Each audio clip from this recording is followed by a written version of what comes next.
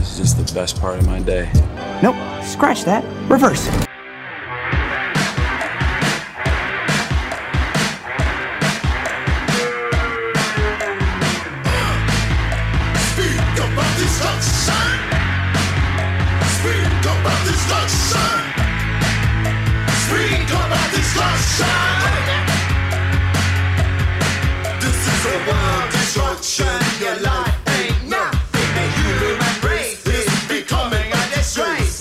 I hope that is Bono's origin story, is that the kids on the playground used to call him Boner, and he's like, I'll show you when I become a famous music man. And then he would see another kid's little weenie in gym class and go, oh, you too.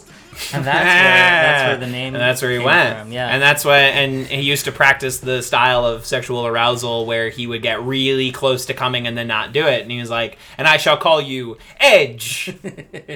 And the other members of U2, nobody knows those freaking Adam Clay, 2,000 pounds. Oh yeah, because people only know. And I can't remember the other one. It's like Larry Mullen Sr.'s son or something like that. Oh yeah, Larry Mullen Jr. Larry Mullen Jr. Yeah. There you go. So I guess I do know the members of U2. But only the Scott Ackerman because of you talking U2 to me. And I do think... I've always wanted to do this. I've always wanted to ask, oh, are we recording? Because I didn't know that we were recording. We were recording. I like to stealth it in there. I like a very casual beginning. I like a sort of easy listen. You know, like you're just hanging out. Like you walked in on a conversation that happens to be a structured discussion of a film for a podcast. Okay. Are we recording? We are recording. Okay. Time to get out all your slanderous statements. Okay. How to be a good podcast guest.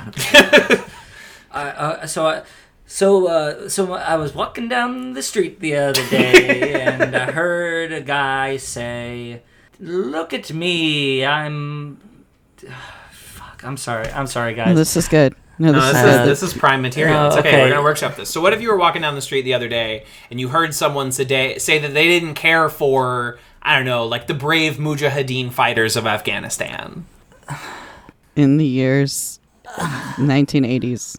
In the years 1980s, you're walking down the street. You're a young Bono. You're walking down the streets of Dublin, Ireland, and you hear someone say, "You are the children." Oh, I don't care for the Mujahideen. I would say, you pack your white ass up and get out of this American country. That's very good. So that's what I would say. Okay, so one note: you did violate the base reality established that Bono was in Dublin, Ireland when he heard this. I mean, Dublin, Ireland is an American colony, right? It's like Puerto Rico, yeah. Mm-hmm. Washington D.C., Dublin, Ireland, yeah, exactly. Guam. Can you imagine Donald Trump saying Guam? Guam. I'm glad he doesn't know about Guam, because that would be really funny when he learns. It's just Guam. Like how gentle that was. Sometimes he puts on a little voice like this, and then he gets deep and raspy, but still high. And it's such a shame because that would have made him like a really good voice actor, but he just took a different path.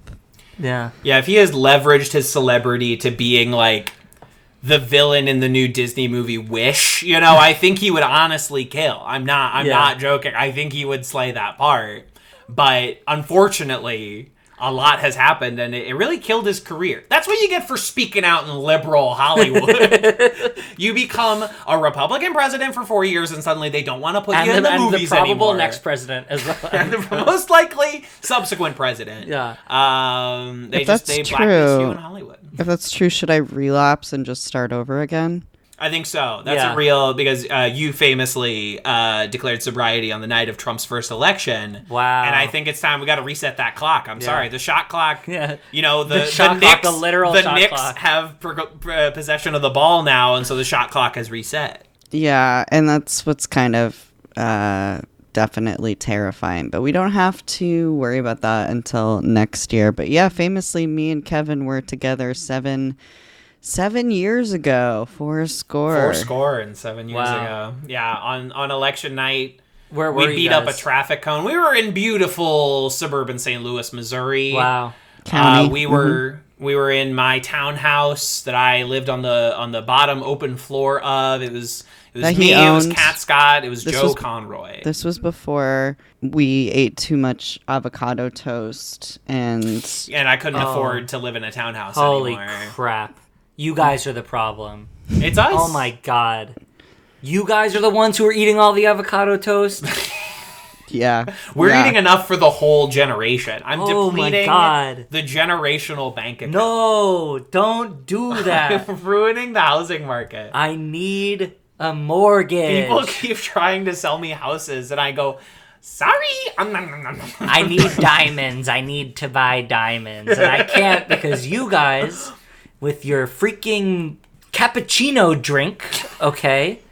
Your cappuccino drink are all eating up all the avocado toast and making me not be able to buy my beautiful wifey a diamond. It's personal. They're walking up to me and they're like, please, Kevin, please drink a black cup of coffee. Please drink a regular cup of Joe. And I'm like, and I'm sipping on my mocha choca frappa lappa. And I'm like, no way. Please, the coffee is just coffee flavored. It's coffee flavored coffee. It's coffee flavored coffee. Please, it's coffee flavored coffee. But I just don't listen. No. I'm too worried about pronouns. Sorry. They, them, by the way, is mine. And I'm Kat Scott, your other co-host. No, Yaari, you were going to ask a question. Oh, I was going to say, I was going to call attention to, I haven't introduced myself. I'm a Yaari Nadav Tall. I haven't introduced myself or the podcast at all. So we're in this real nebulous zone. We're kinda, Who knows if this is going to stay in the We're final not cut. playing by Washington's rules, okay? This is Charlie Wilson's rules. And he's not quite like every other senator. This is good time Charlie pod. This is good time Charlie pod. I was going to call attention to the fact that we are both drinking, Kevin and I are both drinking some non-alcoholic whiskey in honor of Charlie Wilson's war. And the sobriety of two guests on the podcast. Sobriety of 66.67% of who you're listening to right now. Absolutely. We are drinking alcohol-free whiskey, which What just brand? tastes like... It's called Monday. Yeah, I've had that. I have. And my thing about being a sober alcoholic is when I first tried Monday, there were like 4 flavors because it was sponsoring somebody's art event. And it was actually, so much about this was funny because there were just different kinds of groups of people who would like come across this like alcohol-free alcohol or flavored spirit drink. And some people would be just kind of like really offended and be like, what is the point of this? And others would be like, oh yeah, this is nice because I don't actually like drinking at these events. And then there were people like me who had to try every single flavor multiple times.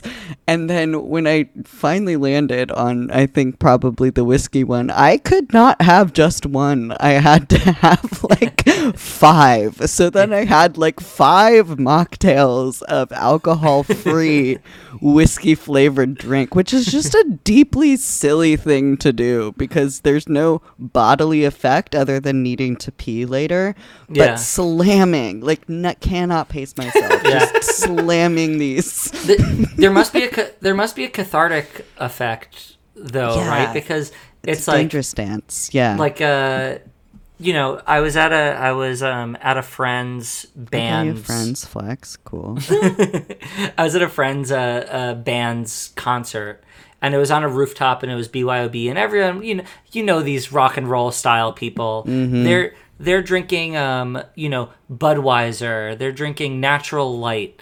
Okay, what's in it for me? Mm-hmm. Right. So then I went to a bodega. I got a 6-pack of the gluten-reduced, non-alcoholic Upside Dawn. I've had it. And I actually did slam the whole thing. Yeah. I slammed the whole thing, and I felt like I was a normal guy at a normal concert. So there must be just like mentally a freedom to this. You're like, I can drink 6 things that look like a beer. Yeah. With almost no adverse effects, you know. I think Liquid Death does a similar thing, Yeah, like the canned totally. water. Yeah. Except after a certain point, you do just feel like, oh, I'm just drinking water. But these things like taste like beer, and there is like an associative kind of like, oh, I'm at a concert, I'm drinking a beer. You know, there's something like that I, for better or worse, find enjoyable. Yeah, you find know? it kind of silly. Like, it feels silly that it's happening to your body. Yeah. But it just something in your brain. It does a little trick. It's kind of like looking at those optical illusion videos on YouTube. Yeah. The magic eye painting. Oh, trippy. Oh, there's a spaceship in my sobriety. There's a big spaceship. Yeah. But it can be kind of a tricky tightrope to walk. You got to kind of be like, what am I really going after? Because this is a silly thing. But if you're kind of in that safe range of under 6 non-alcoholic drinks, then I think you don't really need to look at it that hard. Once you're kind of beyond that, it's like, what's happening here? No, I definitely wasn't planning on talking about this, but I don't know what. But I'm like, I no longer have a desire to drink. I don't know where that puts me on any sort of label or spectrum or anything. I don't know. What? Yeah, exactly. But I like the idea of like a separate drink that is for relaxing and social occasions rather than something that you drink rather than water, or the kind of drink that you might have around the house like seltzer. I didn't drink a lot of soda growing up, but soda is just more than one soda, and that's crazy. Like bad. Yeah, you just start to feel like really, really bad. It's crazy to have more than one soda. The prospect, I'm on the cusp of turning 31, and the idea of drinking like 2 cans of Dr. Pepper is like, that's gonna set me back all night. Like I'm not recovering from drinking 2 full sugar Dr. Peppers. Yeah, but that's why I always get bitters and soda as my kind of evening drink, because it's like, oh, it's not just seltzer. It's a little something. It's got more. A little feedback. It's got something there, but it's not so much. You can't have seltzer as a brand because you already live in a seltzer household with your partner being. That's true. That's true. Yeah, the number one lover of carbonated water. I love carbonated water, seltzer. We do have usually a grand collection of seltzers at home. It doesn't get to be your thing though. You kind of have to take a back seat on that one. Well, okay. Here's the thing: is that we're both Jewish, so seltzer is very Sorry, you can't let women have one thing. No, I don't. I can't. Well, you can't let Jews have one thing, Kat? You can't let Jews have now something. of all times with posters getting torn down. I'm not talking about it. No, good for you. Good for you. I forgot. I'm a bad host. I didn't even ask you if you wanted to use like your full name. Oh yeah, I'm fine with using my full name. Okay, great, good. Yeah, I'm the world's number 1 podcast host. I'm really good. I don't know if you've said your name all the yet. important questions. I haven't, because this is of course Run the Julias, the only podcast brave enough to cover every cinematic work of America's favorite movie star Julia Roberts. I am one of your hosts, TV's Kevin Lanigan, and everyone else here has introduced themselves. Except for Representative Charlie Wilson, I like to play a different little game behind the scenes of the Senate, you see. Hi, Charlie. Hello, Cat Scott. I'm a tremendous fan of your work. I know. We go way back. We went to the same funerals, as I like to say. Oh. Yes, and that actually could be true. We just haven't fact-checked. We haven't checked the Polaroid cameras present on those days, but I think if we went back to the footage, we might find a commonality. The attendance sheets. Well, there was also what is hot racist white woman's name in the movie that Julia Roberts plays? Herring, Joanne Herring. Joanne Herring, yeah. She's still alive. Everyone. She is. She's 94 years old. And she doesn't look a day over 117 from the last photo I saw of her. She looked like the damn crypt keeper.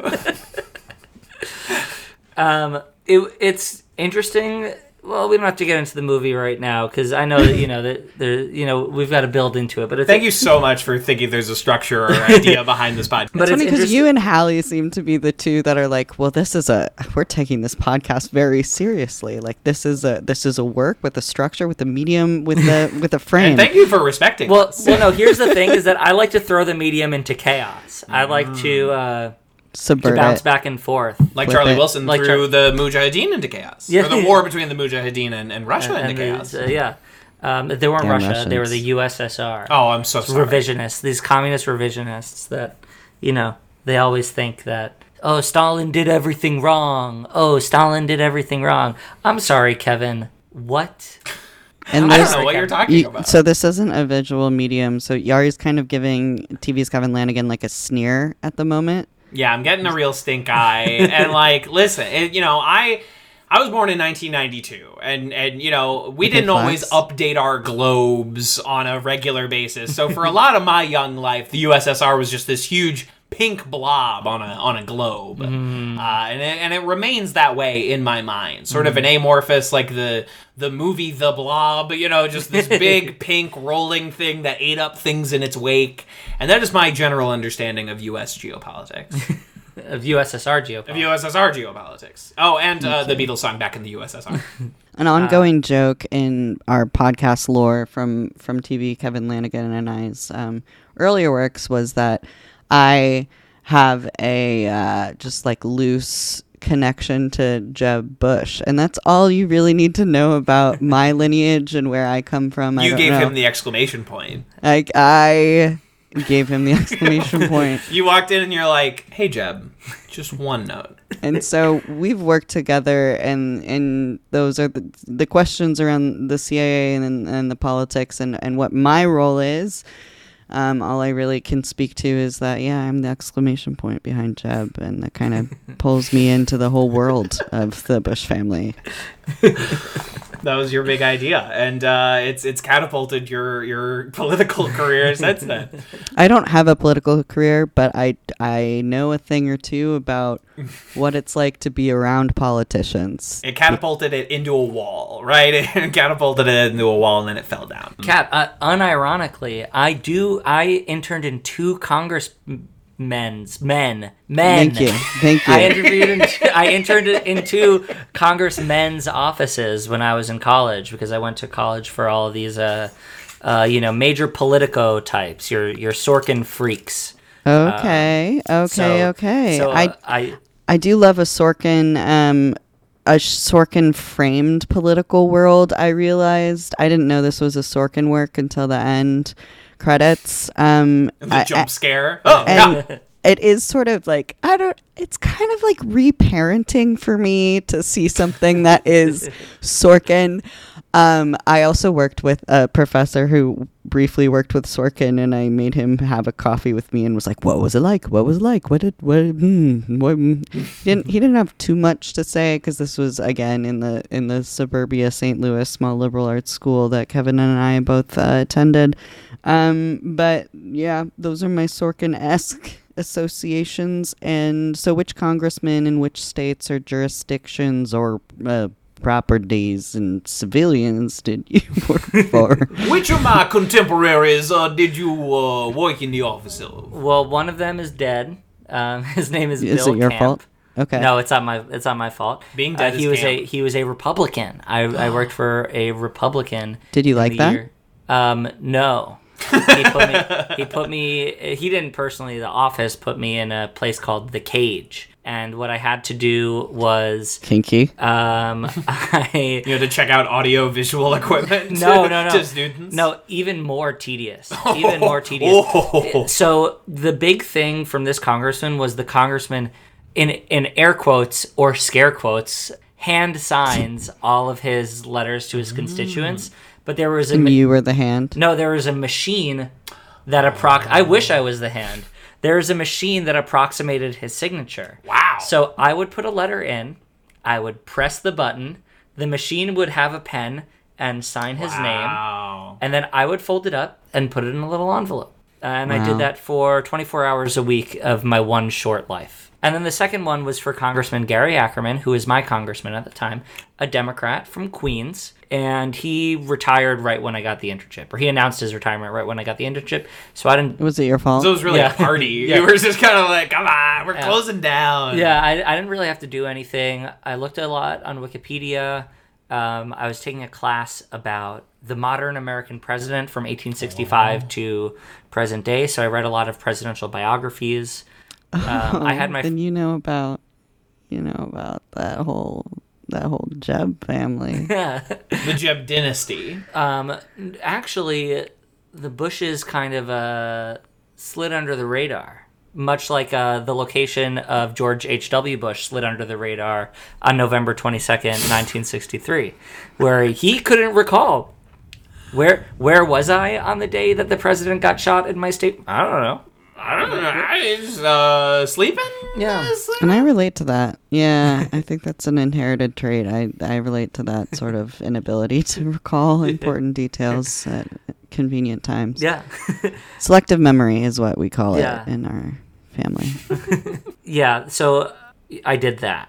And that was the big thing I took away from that internship was I had my first slice of anchovy pizza. Wow. And is that a metaphor? Were you working for a damn Ninja Turtle? Is that cage related? No, this There's wasn't an cage anchovy related. Pizza. No, I was answering the phones in Gary's office. And my first day on the job was the day that Reddit organized a day of calling all your congressmen to keep the internet free or some shit like that, whatever Reddit was doing at the time. I remember that. Yeah. Solving crimes that no one else can solve. That's what Reddit was doing. Like the Boston bombing. Like the Boston bombing, they solved it. So my first day, I was answering a lot of calls from people, breathing heavily.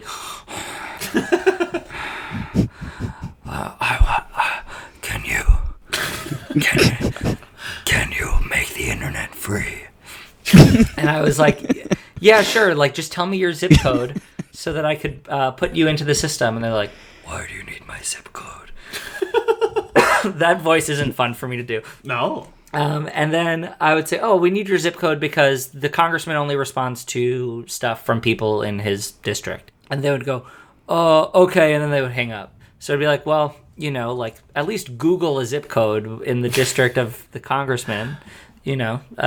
Fools. But geniuses at solving crimes. Yeah. The good people of Reddit.com. I confess I'm not much of a Redditor.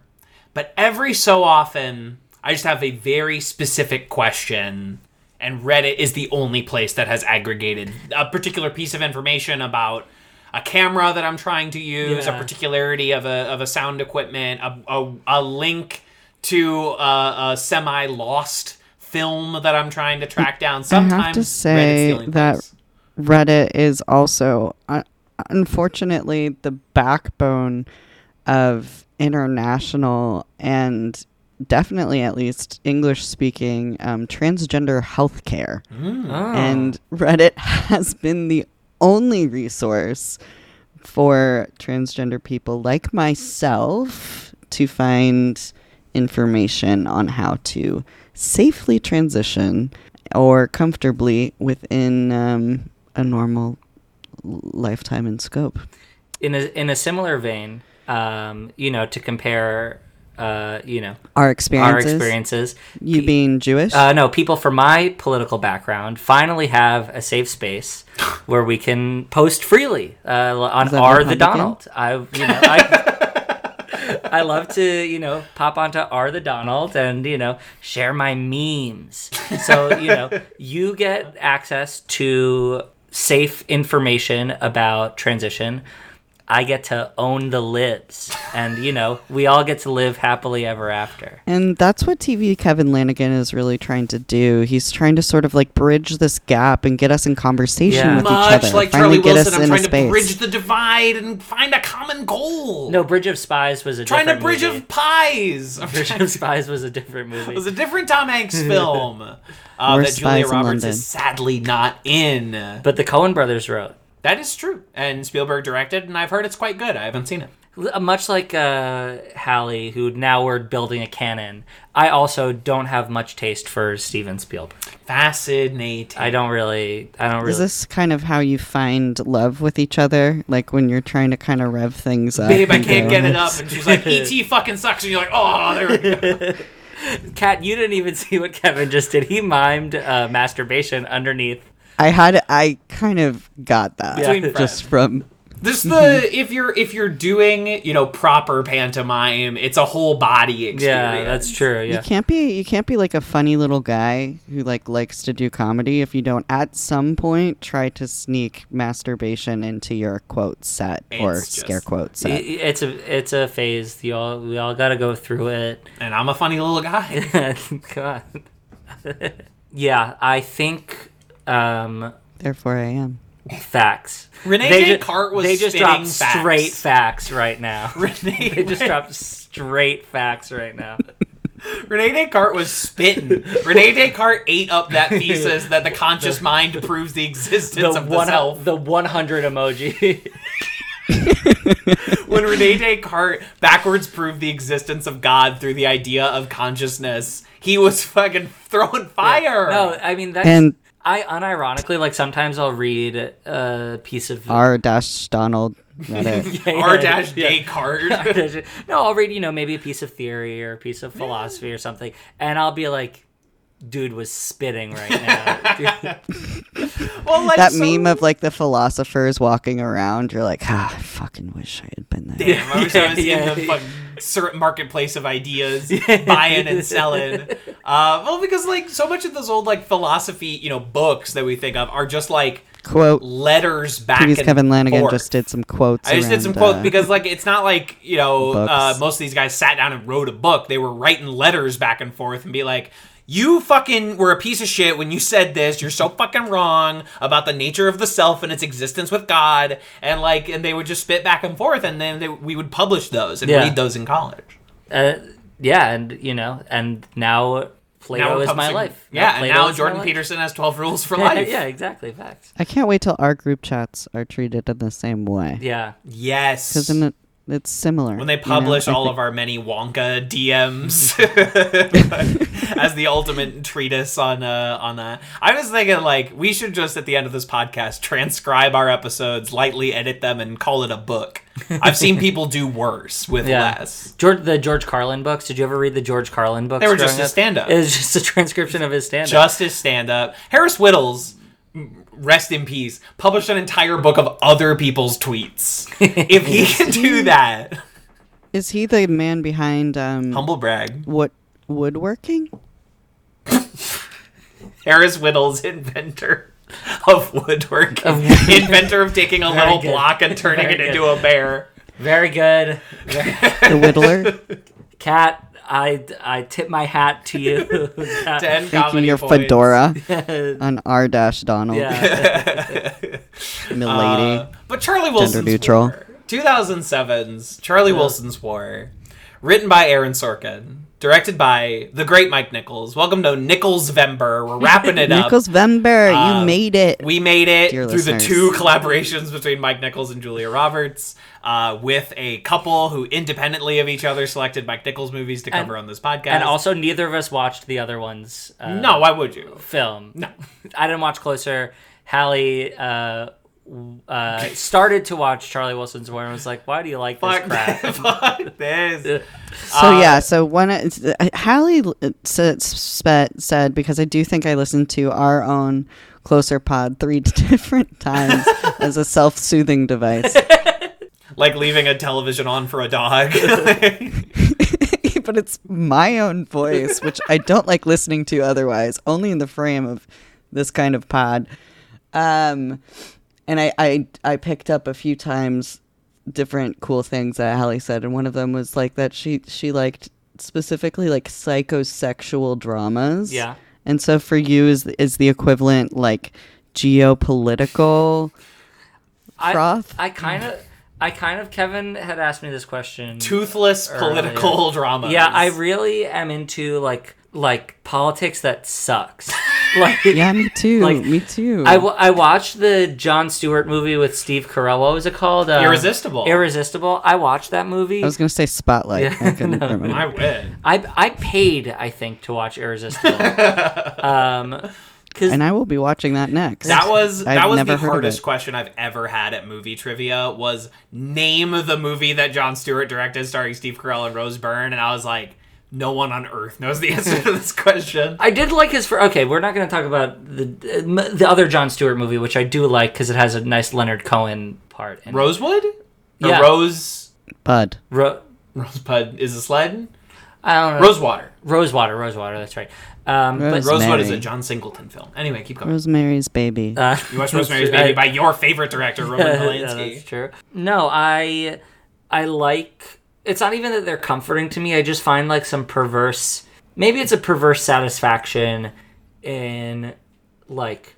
wouldn't it be nice if this person's view of things was so true? Because all of these movies are about a guy winning an argument with somebody in the shower. That's the whole point of all of these movies, is that they're taking a shower and they're like, oh, I'm going to freaking own you. And they're taking a shower and they're like, oh, but Charlie Wilson actually was good. He was good. Because and actually, 9/11 isn't on his hands because he did try to fund schools in Afghanistan. And it's just, it's somebody just fucking arguing. He didn't do that much cocaine. Not that much. Not that much. Yeah, exactly. His nickname, Cocaine Charlie, it came from nowhere. No, but it's like these people just trying to win an argument with themselves, which I think is kind of funny, I guess, but also kind of relatable. It's the drive home from your It's conservative definitely- family Thanksgiving. Yeah. Where you're like, what if I won every debate that night and Yeah. everyone was stunned into silence Yeah. by my great points? What if I didn't sit quietly and pretend that I didn't hear what I just heard? What if I had got- had an epic clapback? Yeah. I had a huge and I'm trying to be more forthcoming and coming into myself. I found out this weekend, and I'm trying to also figure out how to turn this into comedy. I found out this weekend that my mom doesn't like me. Oh no, I'm sorry. That's a classic experience, I'll be quite honest with you. Realizing your parents don't like you is like an important step. Yeah. Yeah, to comedy. We would not specifically get along if we were not in this exact dynamic based on birth. Yeah, so How did you find out? Was it confirmed, or was it like? Were you in something your mom's happened? burn book? it was confirmed, and it was in this moment of I was just sitting in silence while some sort of political and then sort of non sequitur and sort of the shower moment of my mom was happening in front of me. And I was just, taking it instead of really participating. And she got very upset with that I was staring at her and that I didn't have a clap back. And then she was like, you're just staring at me. And then she stormed off. And then when I went back to circle back and be like, can we maybe find resolution? Kind of somehow she got at like the person that I've become in the last 10 years is someone she does not like very much. Damn. And I was like, well, at least it's out there. At least it's been said, and now I can go be a faggot and care just a little bit less about if she's going to see it on Instagram or how I speak on it. Because when I got sober 7 years ago, that was sort of my moment of abandoning my family politics and speaking out on it, while also having very little knowledge about politics, because my protective shell, my whole existence. This is so funny. This is comedy. My whole No, I'm enjoying listening. I'm enjoying it. So actually, And there is. relating as well, by the way. I'm 100% relating, to be clear. Thank you for holding the space. So there's actually blood on TV Kevin Lanigan's hands as well. TV Kevin Lanigan has worked for a former Reagan spy and a brother of two separate, a brother of George H.W. Bush, a uncle to George W. Bush, and separately a spy of Reagan from the 80s. So, Was it Gustav Ricardos? Yeah. yeah, I wonder if he ever hooked up with Mom. Gus Avocados. The man whose photo is right behind you in the Skype window. Horrible thought. You ever speak Swedish to your mom? Apparently, and this is something that was extracurricular. Charlie Wilson and Gustav Ricardos used to go hunting for trim together.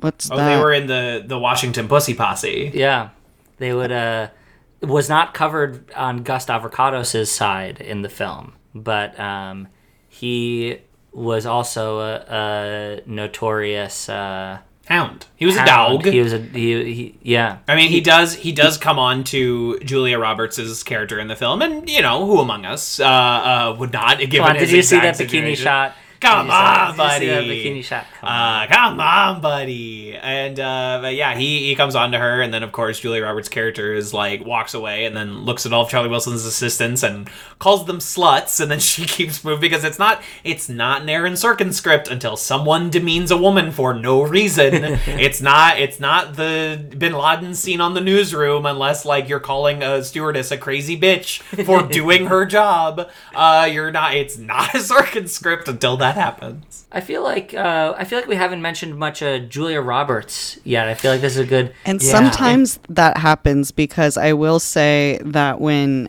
I will Wilson say that. Thank you for speaking my name.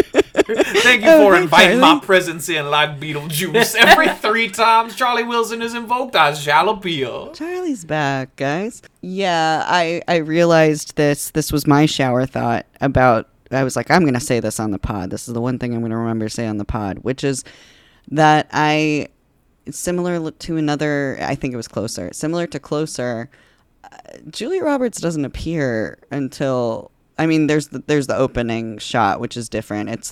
We open with the ending, but the actual classic framing structure of him getting a big old medal. Yeah. Mm-hmm. But then otherwise, she doesn't make her way into the piece until like, I think that Julia Roberts is the inciting action. She's often a symptom of the inciting action of a movie. So when something's about to. When the turn's about to be afoot, so there's the established world, and then Julia Roberts is sort of your sign that we're about to go into something new. We're about a similar structure to Ocean's 11. You're absolutely right. Is that we kind of set up and Closer. We set up a whole movie, and then enter Julia Roberts, and that's how you know the reality is about to be a little inverted. But yeah, she doesn't appear as Joanne Herring until, I don't know, probably like 20, 30 minutes into the movie, when Charlie goes to visit her down on her giant Texas estate where they are having a slave girl auction, as they refer to it, auctioning off hot young ladies for various dates with people that can afford to buy slave girls at the slave girl auction. Who's Jeffrey Epstein's just Maxwell? Ghislaine Maxwell, yeah. She's giving Ask that. any two men, they'll know. Scramble over them. Ghislaine, I've deleted their number from my phone. It's very like what I mean. This is girl bossing. She's girl bossing by selling off women. I mean, the auctioning off dates or offers are like, that is just a culture that existed until like 10 years ago. One of the things that I really liked about the movie was that it really was kind of, Julia Roberts did try to play this character with kind of a sense of importance and pathos, but the film itself is like, the first thing I'm going to say is President Zia did not kill his successor. It's like, but she like really tries to sell it with a level of pathos that like, yeah, the people in this, the sickos in this like class of people like believe that what they're doing is like right and just, and they are fighting for freedom of religion by arming the brave Mujahideen fighters of Afghanistan. This podcast is dedicated to the brave Mujahideen fighters of Afghanistan. And like, yes, because she is playing one of those rich people who's in just like an entirely different plane of existence from folks like the three of us. Just like so rich it makes you insane. So rich you like you do not know what it's like to be a human being on planet Earth. The actual person that the character is the Crypt Keeper. Yeah, the Crypt Keeper. She was like part of the John Birch Society. Yes. You know, like she was in ultra right wing. That date auction groups. shit was like, it reminded me of that like group that like Ellie Kemper got busted as being a part of in her youth. That's you know, me. I'm like, That's... yeah, exactly. We're in that Ellie Kemper white nationalist society kind of group. Kevin, you know this, right? I do. Okay. I was giving you the opportunity to not say it if you didn't want to say but it. I am back to one way that I'm processing my family stuff is to return to my TV show that I'm writing about that very society called The Veiled Prophet Ball. But the one that Ellie Kemper, that TV's Kevin Lanigan is referencing, is this society that still exists in St. Louis, Missouri, that is it's a patriarchal society run by men and grandpas and dads and sons, and their ranking in that society, their intergenerational ranking, is expressed each year in a debutante ball in the order that the women walk in, and also the inner sanctum of women that become the royal court, and then the queen, who serves 2 terms that year, and then the following year, and then a 4th of July parade. And it's kind of like a glorified frat to them because of all of the drinking and the scare quote philanthropy, but it's also just kind of this like gross jerk circle of everyone congratulating each other on the kind of stuff that they do. And there's definitely been ties to, obviously, the KKK back in the early century, and then it's evolved into a more what they say inclusive society or rebrand, but they have continued to keep the veils for whatever reason, which look very much like hoods. Yes, hoods Something with veils. You might be familiar with, but yeah, it's something you might be familiar. Kevin stared me dead in the eyes. No, I didn't. I'm looking at you for the might, first time now. He stared me dead in the eyes, and he spit on me as he said it too. And then he said under his breath something your people. Yeah, and that's me. Yeah. But you're hitting at something, Yaari. You're hitting at a fundamental problem with the movie Charlie Wilson's War. Perhaps the fundamental problem with Charlie Wilson's War, when you're talking about Julia Roberts playing this too humanly, is that like this movie is with a cast of real life characters who are some of the most like fundamentally unlikable, unwell, destructive people that exist. They're absolute sickos, and this is, and I have a lot of like backstory stuff to talk about in like the making of this movie, but like the fundamental problem is that we are attempting to make these people too likable. We have taken Tom Hanks, as you said in your Letterboxd review. May I? Please. May I? Tom Hanks can suck my ass because... I didn't think that was what you were going to say. No, Tom Hanks can suck my ass because this movie doesn't need a charming man as Charlie Wilson. I mean, maybe, if you met Charlie Wilson at a party. I bet he's pretty charming. He pulls Emily Blunt. He's got all those pretty ladies working for him. He's probably a pretty charming guy. He's a charming guy, but Tom Hanks doesn't know how to make somebody charming out of one side of his mouth and despicable out of the other side of his mouth. He just has to be a charming guy working for the good of the nation and the good of the Afghan refugees. He's America's who were suffering dad. under the USSR. Like, let's be clear, they were suffering under the USSR, but the Mujahideen were one of several groups that were all competing for influence to defeat to be the main paramilitary group to fight the Soviets. And the Mujahideen was by far the most in line with U.S. right-wing politics that you could get. They wanted the most military support. They weren't the people who are fighting for the refugees. And the thing that really I was gonna be meh on this movie and meh on Tom Hanks until I read this on the Wikipedia page, but it really cheesed me off, was that the original ending of the film was going to be the September 11th plane crash, which, there's a direct line between the arming of the Mujahideen, the abandonment of the people of Afghanistan, allowing a power vacuum for the Mujahideen, which evolved into Al-Qaeda, to, that's the real history. And instead, Tom Hanks was like, no, I don't want my character to have caused 9/11. Right. Then you shouldn't have played Senator Charlie Wilson. You should not have taken on that part. But this is a fundamental problem, is that like Sorkin can't write truly unlikable leading men, or what he would see as a truly unlikable leading man. I would argue I would argue that every Sorkin leading man is an unlikable character. But he has to write them in a way that he appeals to them, that he thinks they are great, smart, intelligent men. And Tom Hanks, America's dad, has to be likable as well. It's just a huge part of his persona, is that like very, very rarely, if at all, is he ever like a truly unlikable, despicable sort of being.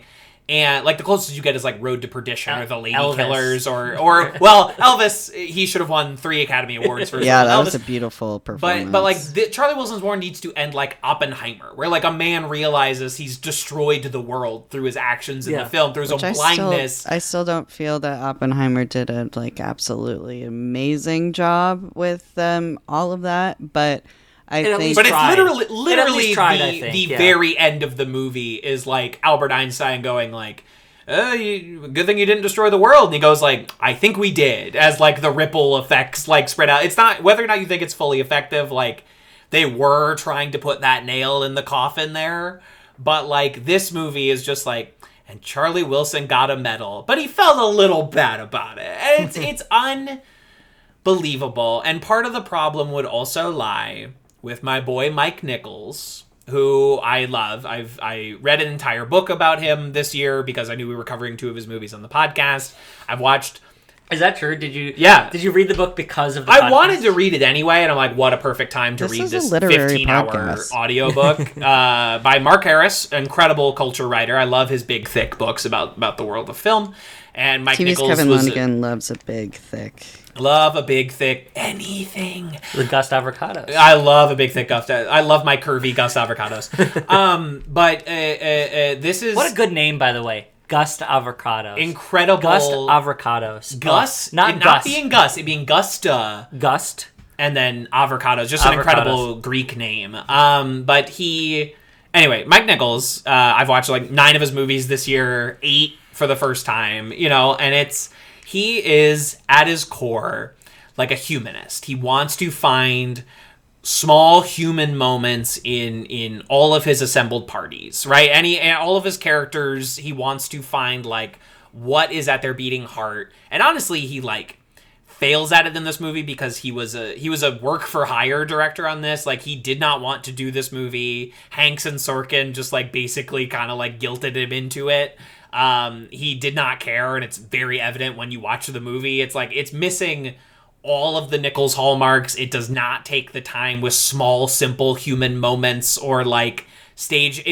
Every scene in this movie is staged like characters are in a movie. There's no interesting blocking. There's no interesting reaction shots. It's unbelievable the degree to which like the editing is just like, this guy's talking, we cut to them. This guy's talking, we cut to that. It's just so boring. It's so rote because he's a work for hire on this film. And it's his final movie. It's tragic that like a great director's final movie is just this boring ass movie he didn't even want to do. Yeah. That he felt morally conflicted about. He's like, this movie doesn't go hard enough after this guy, but I'm losing this fight to Tom Hanks and Aaron Sorkin, and he lost it forever. This is why I think Tom Hanks is one of the Hollywood sickos, and that's why they've already executed him and replaced him with a clone of Tom Hanks. No, but I 100%, without even the context of Mike Nichols' biography, I would 100% agree with what you're saying. It felt like a movie that Tom Hanks really wanted to do, but he didn't want to commit to the truth of it, to the Right. truth of what actually happened, that Aaron Sorkin, probably really wanted to do. I did not know this was a Sorkin joint until the end. It doesn't even have, like, his Sorkin bullshit. Like, it's a Nor bad the Sorkin speed. script even by that curve. Yeah. It doesn't also have the speed. It doesn't have the Yeah. where actually I remember being like, the content kind of feels Sorkin-y, and it was so early in the movie that I thought that I had completely dismissed it by the end. So then when I saw the credits up, I was like, oh wow. And the scene that is your Skype background, the Academy Award nomination clip for Philip Seymour Hoffman for this movie, where Was he's it yelling really? at John Slattery. Yeah. I remember that. I forgot that was John extremely- Slattery. Yeah, it's John Slattery, who is wrong casting for that part, because this is Definitely. supposed to be like a big applause moment. Like, he finally stuck it to that fuddy-duddy pencil pusher, but John Slattery's too cool. You can't get... Hot. You're like, it's John! I can't be fucking pissed at you. He's too, like... He seems like one of the guys. He's Roger Sterling. He's not, like, the bureaucrat pencil pusher who gets you off your... Bad casting. Yeah. And that monologue, Sorkin, if he is good at anything, he is good at, like, multi-layered comebacks within comebacks with it, like the opening Winning scene an argument of in the shower. winning an argument in the shower, but winning like an the argument in opening the scene shower. of The Social Network where they're having like two fucking conversations at the same time, that is what he is good at when he is good. And this movie has none of that. It's just characters plainly stating their goals, identifying each other with simple like it's just everyone saying this is what you're like. And that's just true. Like, there's just nothing. There's no juice. Juiceless. I will say Say that it. it did kind of explain the CIA's involvement in Afghanistan in the 1980s relatively well. Sure. It told it as a narrative. The accuracy of that narrative is obviously, it's Sorkin, so, it's gonna have a little, can't this country be great even when we're not doing great things to it? But it did kind of break it down in a way that was pretty simple. And to that point, like, one of the, like, hallmarks of a Sorkin scene is a character just doing something because the script tells them they have to do it. And that is the scene between Tom Hanks and the Israelis, and the Israeli guy is like, oh, but all these people hate my country, they hate Jews, they fought them, and Charlie Wilson's like, come on, and then he goes like, Bubala, I'll do it for you, and that's the only, like, I didn't understand why the Israelis would get into bed with the Pakistanis, like in the film. It's because you can't say no to Charlie Wilson. it's 'cause you can't say no to this porno, this little face. Yeah, it's because Charlie Wilson's, he's got too much swag. He's the Riz King. His lines are too fat. That's the thing about Charlie Wilson. Yeah. You can't say no. Yes, it's just, I don't know. This is a drab fucking movie. Like the fucking scene where that chump is doing 4 chess games at the same time is just like classic Sorkin bullshit, but it's not done with an ounce of fucking panache like it would be, again, like if it was in the fucking Social Network. You know who should have directed this movie? And Yaari, you're gonna maybe like where I'm going with this. Okay. You know who could have taken even just like this exact script and like at least made it entertaining in a lights flashing child's play toy kind of way? I'm so curious. Big King Adam McKay. If you Yes. set McKay Oh my free God. on the story of Charlie Wilson of Gus Avocados, Gus would of course be played by like John C. Reilly. Yeah, of course. And you set Big Adam free.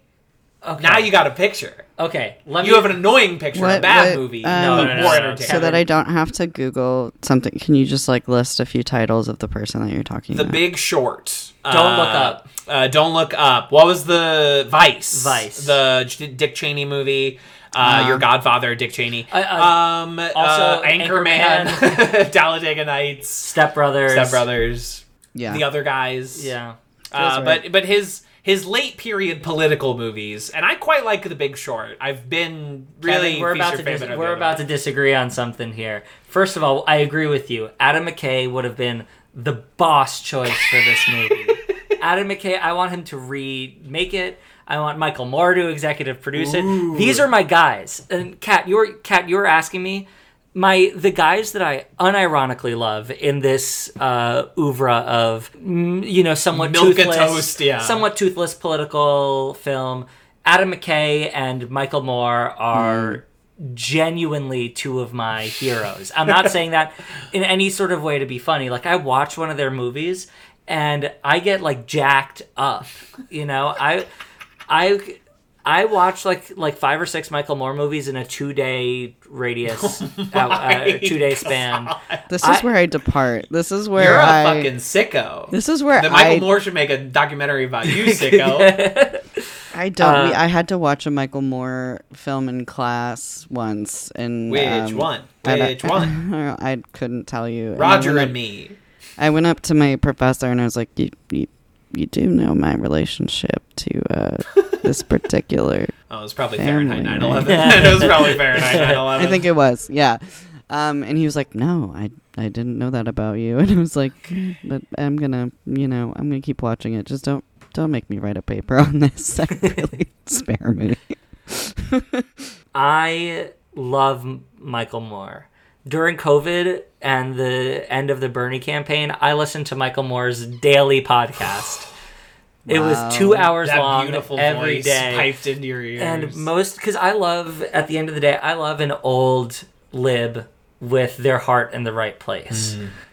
I love just somebody who still like somewhat believes in America, who still, knows that everything is bad, but can't really necessarily admit that the whole project is bad.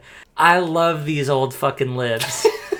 And I think that I'm not saying no to you. I'm saying no to my own thoughts because I never know how to talk about politics. But I think Aaron Sorkin thinks he's doing Michael Moore in the moment of, and that's why that's when I fell in love with democracy. Like that moment, I think he thinks he's doing what Michael Moore thinks he's doing well. He thinks he's doing an epic irony there. Yeah. Like in a classic trope of an Adam McKay movie, which, Kat, I'm not sure if you've seen, but like a character will say something and then there'll be like a freeze frame and then like a list of all like the inaccuracies and like the donors to their campaigns and everything, and just a lot of explaining of heavy-handed political like jargon, and a character will be like, oh no, the war in Iraq is bad, freeze frame, and then a voiceover from fucking Margot Robbie will go like, this character voted for the Iraq war in 2003, 2005, and 2007. Yeah, actually, this is the perfect. I have seen some of these movies, forgot that was the style. This is the perfect choice to remake this film. You and I definitely watched The Big Short together. I don't know about your further Adam McKay journeys, but I loved Vice. I honestly, Don't Look Up sucked in a way that I loved.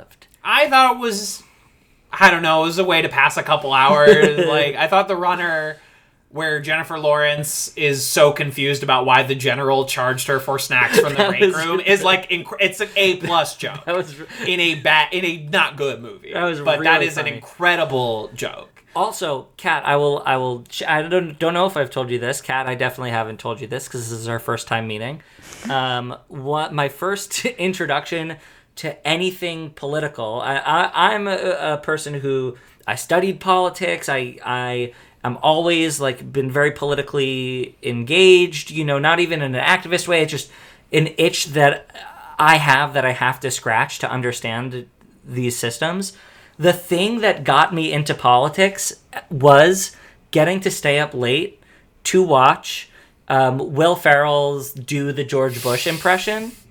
Kevin and I on SNL. I don't know if you're a 92 person. I know that I'm a 92 person, so we would have all had the same SNL cast. I've definitely seen this. Yeah. I've seen this. So he took it to Broadway, baby. So I watched this, And I'd be, because I thought the dumb guy was funny, you know? Strategery. Yeah, exactly. These are funny words. Oh, this is a funny dumb guy, but he's the president. And then in school, people would talk about this guy as if he was cool and good. Yeah, welcome. Yeah, but I'd say, no, but this is the guy that he's dumb on TV. They talk about him like he's dumb on TV, but you say he's good and smart. You But on are TV summarizing my entire childhood in what is the cognitive dissonance of being a queer person and coming from where I came from is coming home and being told, no, this is this guy. He's not dumb. He's endearing. I don't know Dixie why. chicks just hate America. And I'm like, but why does every single entertainment person or any person who I identify with or their thoughts and feelings hate this man if he's so chill and cool the way that you are talking about him? But then I would come home or go other places where my bubble would exist, and they would be like, no, this is a chill and cool guy. And I would be like, but I've seen the Will Ferrell thing. Like, Yeah, it was exactly. it was just an entire childhood of being gaslit in different creative ways and being like, how do I get out of this then? And then college, I finally was able to break free, but it was very confusing. I was having the same experience as you, but at a much higher volume. Oh yeah, I mean, I'm 100% sure that coming from, you know, the backgrounds that both of you came from, you know, Yeah. the propaganda. Kevin and I have the was- same exact experience. Same exact experience. Right. No, but it's you know, like Adam McKay wrote those sketches is what I was Yes. is what I was saying. Absolutely. Yeah, it's just this movie is toothless, and whether or not he always knows how to use them, Adam McKay does have teeth. You know, he is trying to use his teeth, even if he's like an old dog who most of his teeth have fallen out. He's just gumming, you know, the bone that he's trying to chase after. But like, at least he's trying. This movie is not trying. One thing about this movie that I thought was interesting is that it does come from a different era of film where, you know, it's kind of commenting on something that was contemporaneous, the Afghanistan war, but it didn't necessarily feel like it had to make a heavy-handed statement on it. Or maybe, you know, in Mike Nichols' view, it might have, but the movie doesn't ever try to draw a line between the Charlie Wilson's war and the U.S. invasion of Afghanistan, apart from the plane that flies overhead when they say, you know, you don't know what kind of effect this is going to have, and then you hear the sound of a jet plane, you know, like... This movie should have ended like the movie Remember Me with Robert Pattinson, where like we discover it's 9/11, you know what I mean? Like, yeah, it's exactly. just, anything...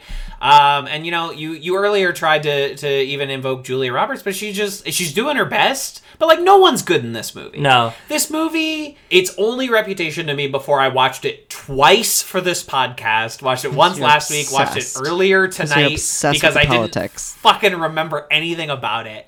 And like, the only reputation this movie had for me was like, well, it's not good, but Philip Seymour Hoffman's good. And like, sorry, folks. He's fine at best. Like, he's fine at best. Yeah. He's phoning it, you know, like... It made me miss him. It made me miss him. It sure did. But be like, you know, wow, I haven't watched enough. I'm glad that this isn't the only thing that he's done, because this makes me miss him. This is his only movie. Because this makes me miss him and also kind of crave going back to see his other discography, because if this was run the Philip Seymour Hoffman, this would not be my... What a great podcast. That would fucking be some of the best performances in movies of all time. But this would be our Philip Mary Seymour Hoffman's Riley. my fucking boy. As a 30-year-old white male film nerd, there's like nothing that will make me cry faster than thinking about Philip Seymour Hoffman.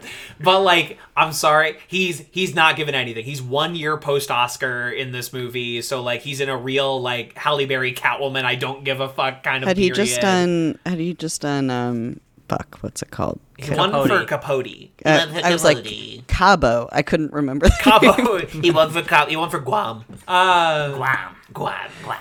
I agree. I think Philip Seymour Hoffman was better in Along Came Polly. He's so fucking good in Along Came Polly. A worse movie somehow. I also, I think that he is good in this movie. He's the best part of this movie, Probably, which is not a good movie. Julia's trying. Amy Adams doesn't fucking get anything to do. I mean, this is before she was famous. It's She's 1 year insulting. post Talladega Nights, but this is like maybe the year of Enchanted. Was she in Talladega Nights? She Oh my is. God, so that means that She's she who- could be in our. She could be in our. in her Adam McKay. Now, okay, we remake Charlie Wilson's War now. Adam McKay. Amy Adams Plays- promoted to Julia Roberts. Exactly. Thank Exactly. you. And then we find some other ingenue to fill in for the role. But like, Isla Fisher. You know who would be good? Hold on. You know who'd be good? Isla Rachel Fisher. Sennett. Rachel Sennett would be good. she would at least bring some fucking juice, Yeah. like in a decent Aaron Sorkin script, like the Amy Adams character is like a whip smart confidant. They're Yeah. exchanging barbs on a walk Oh and talk. no! Then I think I take that back. Okay. Because I think that what Rachel Sennett does really, really well is kind of play overconfident dumb.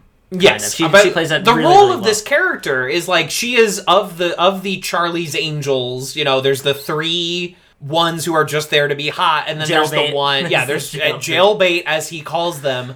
But Philip there's Seymour Hoffman, not Tom Oh, Hanks. right, Tom right. Hanks would never be caught dead doing cocaine on camera, acknowledging that his character has done on cocaine on camera, I thought he did despite the fact that his nickname is Cocaine Charlie. Well, yes, this movie is like, yeah, he did cocaine one time in Vegas and got in trouble for it, whereas his name was Cocaine Charlie from the sheer amount of cocaine that he did in the halls of the Senate. Similar to Or the screenwriter representatives. Aaron Sorkin. Yes, Cocaine, boy. Cocaine Aaron. Cocaine Aaron. Cocaine Aaron.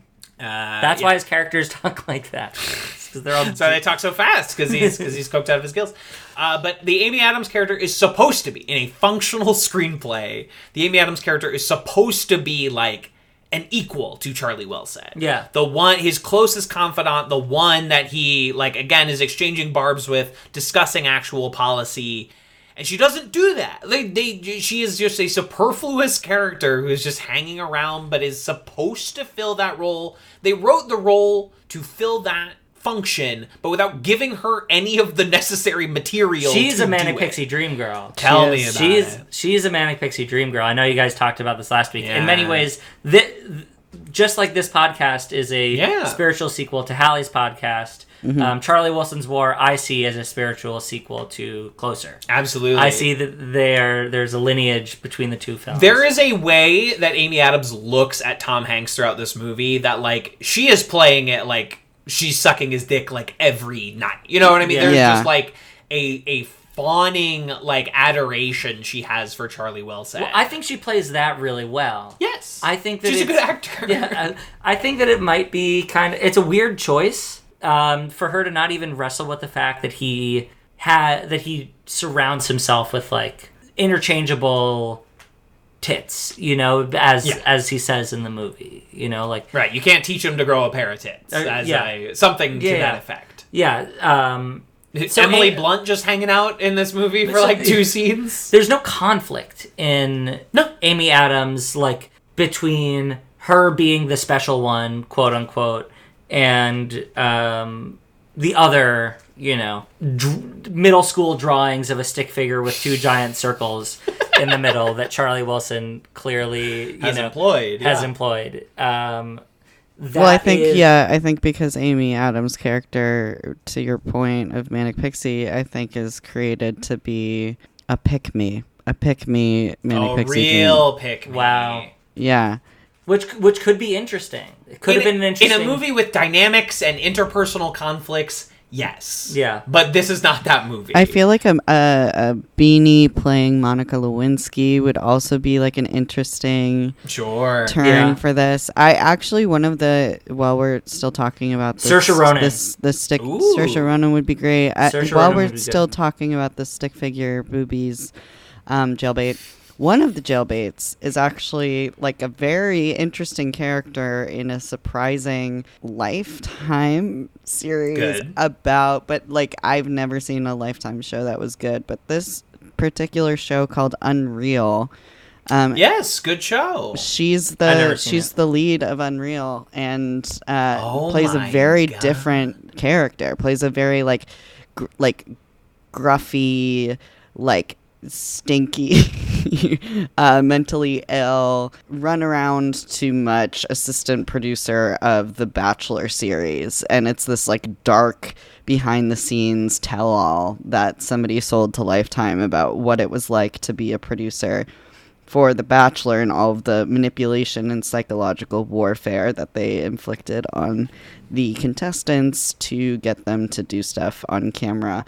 And she plays sort of she's really good at manipulating people, but she also has this like strange codependent relationship with her boss producer who like makes her do things and takes advantage of her mental illness. So she does a great job, and it is interesting to see her and Emily Blunt play such like airheads and be kind of forced to do that. And also I wanted a little more Emily Blunt Southern. I was like, why haven't we seen this more? Maybe I've missed some works where she's been so deeply Southern, but I want to see more of that. Bring it back. No, usually she's doing the flat American kind of affectation when she's not being fucking Mary Poppins. I have a question for both of you. Yes. On theme for the podcast. What did the Julia Roberts accent do for you in this movie? It was fine. I realized that she's not very good at holding an accent. After seeing Mary Riley and then this, I've noticed that they kind of like let her do whatever she wants, and for some reason don't like try to coach continuity from her, even though like, because when she does hit it, it hits, but why not try to get it right each time? Not on her, but on the production side of like, this isn't a difficult ask to take a second take or a third take and to like kind of make this adjustment. Like it's, I don't know, it makes me kind of upset now that I'm such a Julia stan, because I have to be for this pod. I'm like, well, this is a directorial error and oversight, because clearly there isn't a lot of care towards the women characters. I think they're so... Yeah, and also I realized... Well, Mike Nichols was phoning it in, I think... He was phoning it in for everybody. He's phoning it in the whole way, Yeah, that's a good point. Yeah. And I think that this character is another example of, in a different version of this movie where we had recasted so many of them. Cate Blanchett was in a series called, I think, Miss Americana, or that's the Taylor Swift movie, but that... she's really good in that, and she also plays that sexy right-wing nut vibe, but for a whole series. And I think that is kind of the supplement of, if we were to make this a good movie, that is what we would kind of put, is we would put that performance there. And it's another example of, well, not that Cate Blanchett would do it better. That's not what we're saying. But if it was a different kind of movie, that's where that would go. Yeah. NICHOLSVEMBER is all about going like, ooh, maybe Cate Blanchett would have been really good here. That's second movie in a row.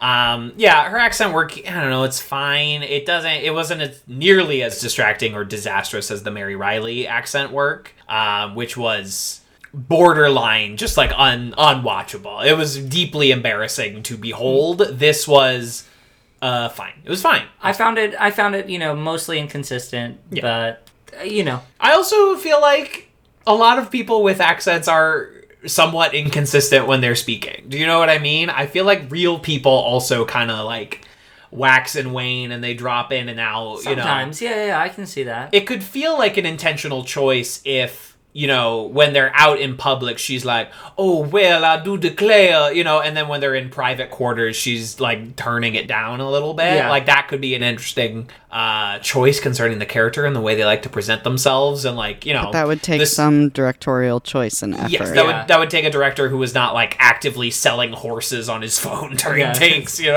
Selling horses. Mike Nichols, famous for selling Arabian horses, made millions and millions off of the buying and selling of horses. Really? Mm-hmm. I didn't know this. Yeah. It's a good book. You should check it out sometime. So was the selling of Arabian slave girls a reference to the selling To the of horses, Arabian to the horses? cattle. Well, Mike Nichols also brought a certain level of pageantry to horse salesmanship that had never been seen before. I'm not kidding.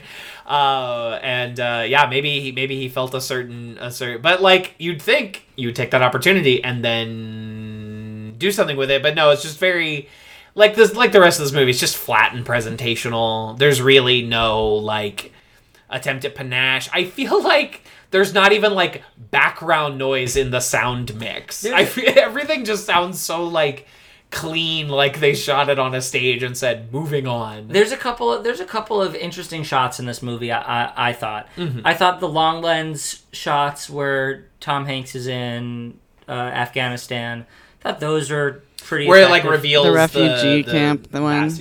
Yeah. Let me tell you an interesting sequence choice in this movie for me was like early on in the movie, I think like right after we meet Julia Roberts' character, there's a very long sequence of a helicopter mowing down civilians. Yeah. And it feels like a fucking Call of Duty level. It was like, it's such an insane amount of carnage. Yeah. That happens in the middle of this very milquetoast. I kind of, when I saw that sequence, I was like, do I just not watch a lot of like boy movies like this? Like, does this happen a lot?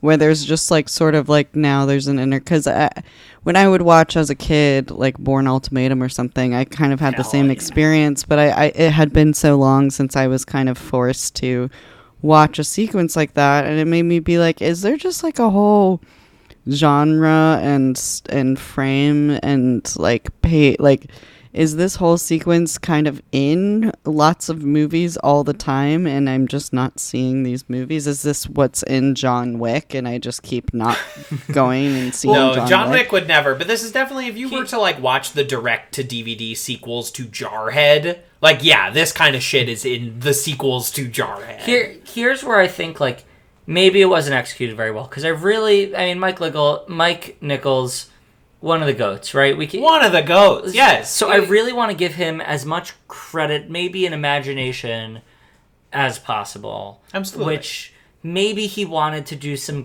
sort of interesting thing where there's all of these back and forth dialogue, like cuts happening, but then, the actual carnage is happening far away from the rooms where these decisions are being made. Could have been very interesting. Could have been very interesting. Something that is... Adam McKay would have hit it.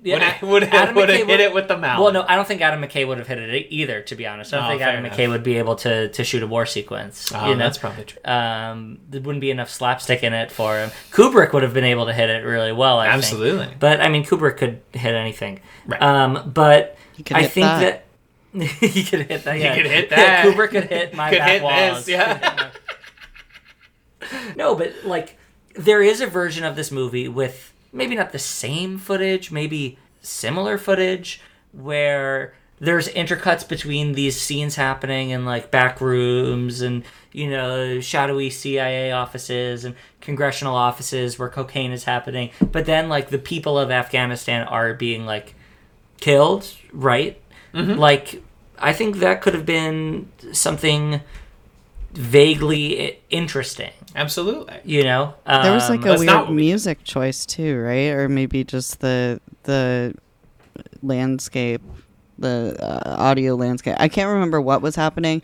I just remember there were conversations and then something about the musical pace, like the rhythm of it was like whatever. They stopped short of playing like Ride of the Valkyries. Exactly. Which does kind of feel like what a lot of people would slot into that exact sequence. They don't do that, but it's like pretty close. It's the only scene in Afghanistan that they have where there's no like endless wailing on the soundtrack that like every movie has when you cut to Afghanistan. Like the Prince of Egypt vibes. But totally. Yeah, it was de rigueur at the time. I think that sequence was supposed to make us as more right of center audience members go, yeah, Russia's bad and Charlie we're Wilson right. does need to do this. Yeah, like he's coming from the right place because look, this is Russia's bad guys. They're bad guys, all of them. All of them are bad. And these are just some... I mean, I guess Cocaine Charlie doesn't need to be so flippant about calling Afghanistan a pile of rocks. And I guess Philip Seymour Hoffman or whoever the fuck was like, maybe they need roads. There's supposed to be like a sort of bad, sardonic character, but and then sort of an ignorance. But still, it's supposed to be that like kind of like when celebrities go to Africa and they like they're like, hey, it's bad here, guys. Yeah. It's bad here. That is what we're supposed to get. We're supposed to get a very white savior gusto from this. I think even that could have been a more interesting thing than what ends up happening, right? Sure. Because, Oh yeah. like Sure. even the white savior version of this movie could have been at least somewhat interesting or somewhat engaging. Sometimes white savior movies are like entertaining pieces of film. they- You know, you're like, well, I don't agree with this morally, but it was an all right watch. I don't know. I feel like, they try to make Charlie Wilson the white savior, but the white savior usually has some sort of like external barrier that they're pushing through in order to do the white saving. But the external barrier that he pushes through is just some guy in a hallway telling him, oh, we don't want to give them these weapons because they're U.S. made. And then he handles it pretty quickly. He handles it really, really quickly. Like, there was no juice to even his desire to be the white savior. This is a movie made without passion. These characters do not express passion. Mike Nichols did not express passion in the making of the movie. It's just like every scene is a tepid exchange of slightly pithy dialogue that solves all of their problems 100% of the time. And it's like, we need more money. Where do we get more money? This guy will give us more money. And it's like, there's no tension to any individual scene. What do you guys think the box office gross on this was? Or the box what do you think the box office gross was? Well, I think it was a feel good movie. I have no idea. I guess it would be in the hundreds. 120 million. Yeah. Shit. 120 million. This is a smash hit. Yeah. This movie made more money than like The Marvels is about to make. Yeah. You know, this movie made more money than The Flash. So, but this is I think part of this larger point where like these political dramas and thrillers can be made in this way because nobody actually has anything to say about this. Yeah. Nobody actually cares about it. People just like kind of like feeling informed, feeling like they're like learning about history and the present day, but there's nothing to it other than, wow, look at how that congressman fought for these poor Afghan refugees, and he did it with the help of that lovely Southern lady, you know. And like she's got a little bit too much of a bite, but that's because it's unexpected. Yeah. You didn't expect that from her, and that's kind of what makes her quirky. And even the guy from the CIA, right? He's got a lot of anger, but he's got a lot of heart. Yeah, and he he's really smart. cares. He's secretly smart, and he's gonna hint at a few things because he knows more than we all do. But it's gonna be kind of under the surface. It's gonna be just subtext that maybe not all of this was so great, but we're not gonna really resolve that. We're not even gonna talk about it really, except for the one scene where he's trying to get money for schools. Yeah, we're not going to talk about how we got here, and we're not going to talk about what happened after. We're going to tell this nice little story about the little senator that could. And they should have ended the movie, and that's the end of that. Should have been like Mike Nichols closing a book and being like, "Wasn't that a nice story?" It's like Princess Bride. It's like the frame is Princess this movie should have Bride. kept coming back to Peter Falk being like, you don't want to see this part of the story. There's a lot of death in this part. Was that Peter Falk? Because I never know who Peter Falk is, and then every Grandpa Friday, Peter Falk. I'm reminded that you have an attachment to someone who I've just chosen never to Google for some reason, because I know that every Friday I will get content that will just show me a little bit about whoever the fuck this is. Just a little bit on Folk Day. Every Folk Day, you get a And little picture of my boy Peter. I'm always surprised. I'm like, wow, there's more folk content, and none of this is recycled. But how did I not know that it was the Wasn't Grandpa Columbo from- like on for 50 years? Columbo was on for a long, long time, on and off for Columbo. 30 years. But it was not like a regular television. You know, they would just like every few years they would just put out like a new batch of Columbos that were all each basically like feature length, like short features, like 60, 70 minutes. And he had something of a robust film career. He collaborated a lot with the great John Cassavetes. But of course, I think most people our age would know him as the grandpa from the Princess Bride. I don't know Known for saying phrases like Princess Buttercup. I don't remember that being Peter Falk. I'm sure it is, but I just don't remember it. Peter Falk. And Little Fred Savage. That's Fred Savage. It's Little Fred Savage getting Damn. read the story of the Princess Bride. That's nice. Isn't it? That's nice. Here's what I think. Yeah, go off. Okay. Go off, King. Go off, King. This movie, it was so like meh and fine that it sucked.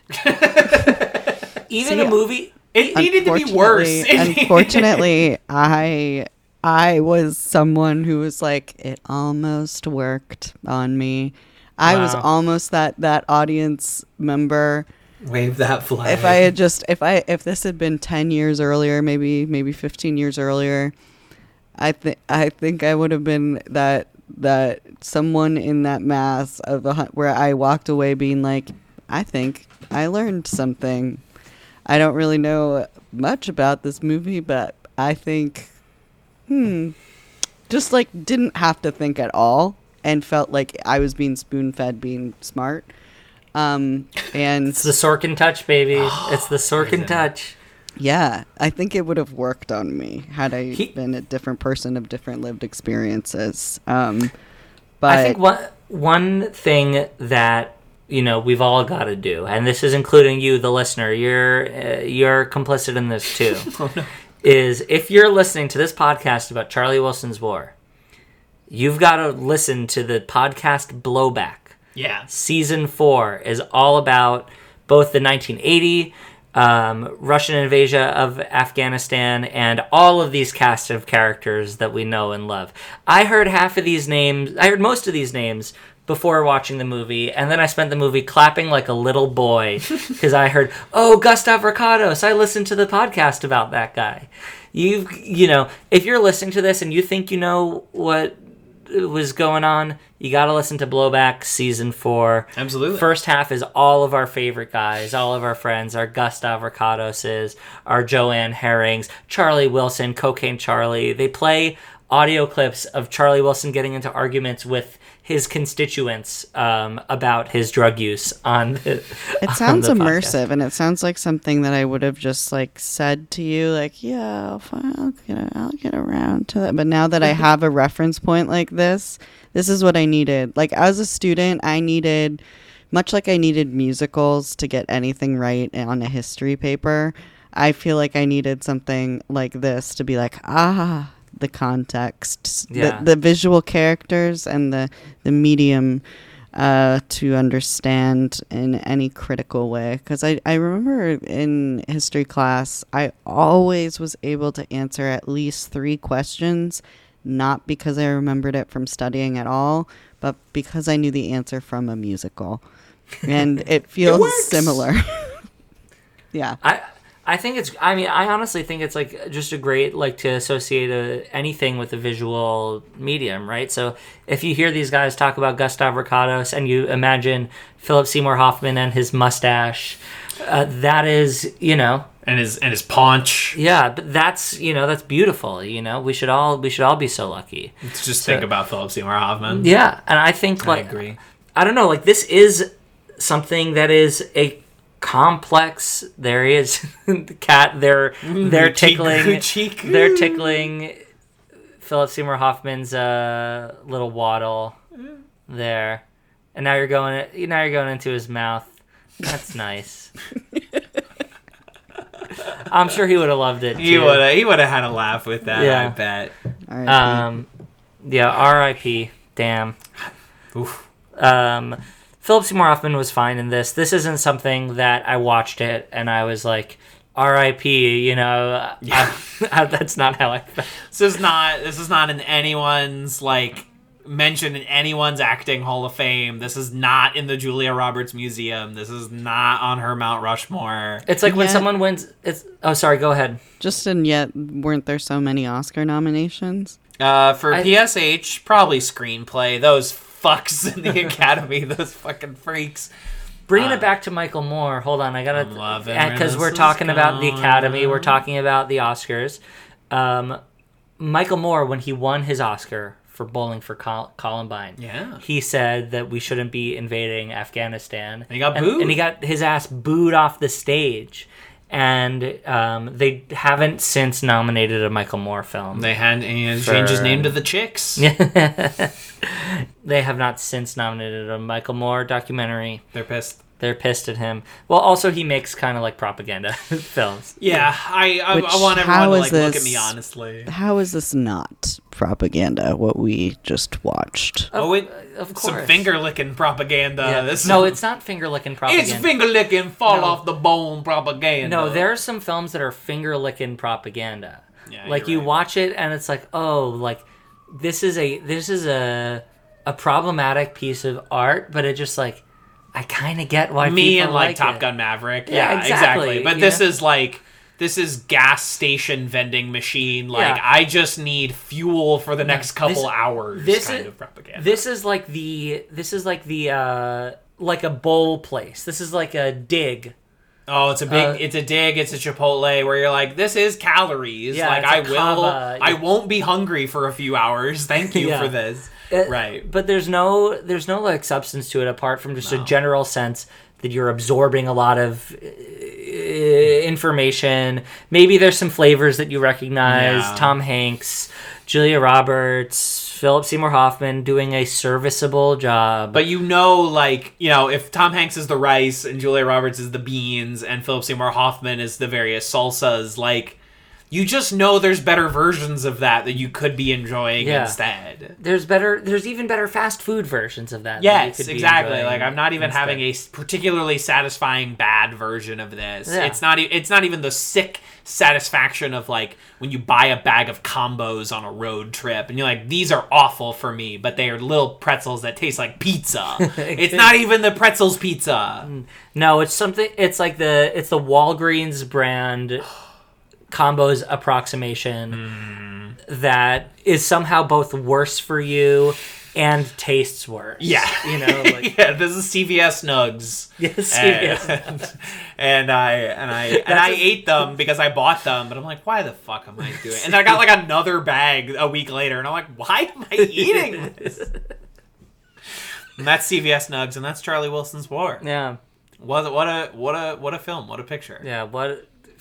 What a picture. That's how I would do it. What a picture. I wouldn't say, what a picture. I would say, what a picture. What a picture.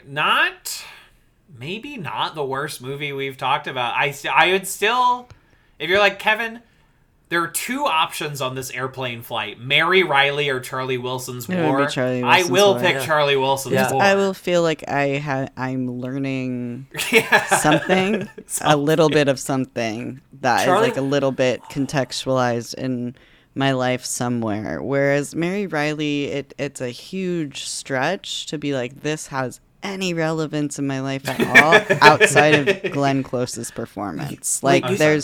You guys have also just brought up an angle that I haven't even considered, which is that this is an incredible airplane movie. A+ airplane movie. This movie, honestly, Sorkin's good on an airplane. I watched A Few Good Men on an airplane not that long ago. A+ airplane movie. Because it's an adult drama. You don't have to feel weird about any parts except maybe the scene where boobies. Julia Roberts walking out of the. Well, there are naked women's breasts in this film. Yaari. Oh, in the first scene, I forgot about when he's in the hot tub with strippers, and you know that strippers love being naked at all times, not just at work. You also know that a movie stinks if you can't even remember that there's full frontal nudity in it. It's at the very beginning, kind of like how doesn't Bridesmaids open that way with John Hamm? Does he hang ham?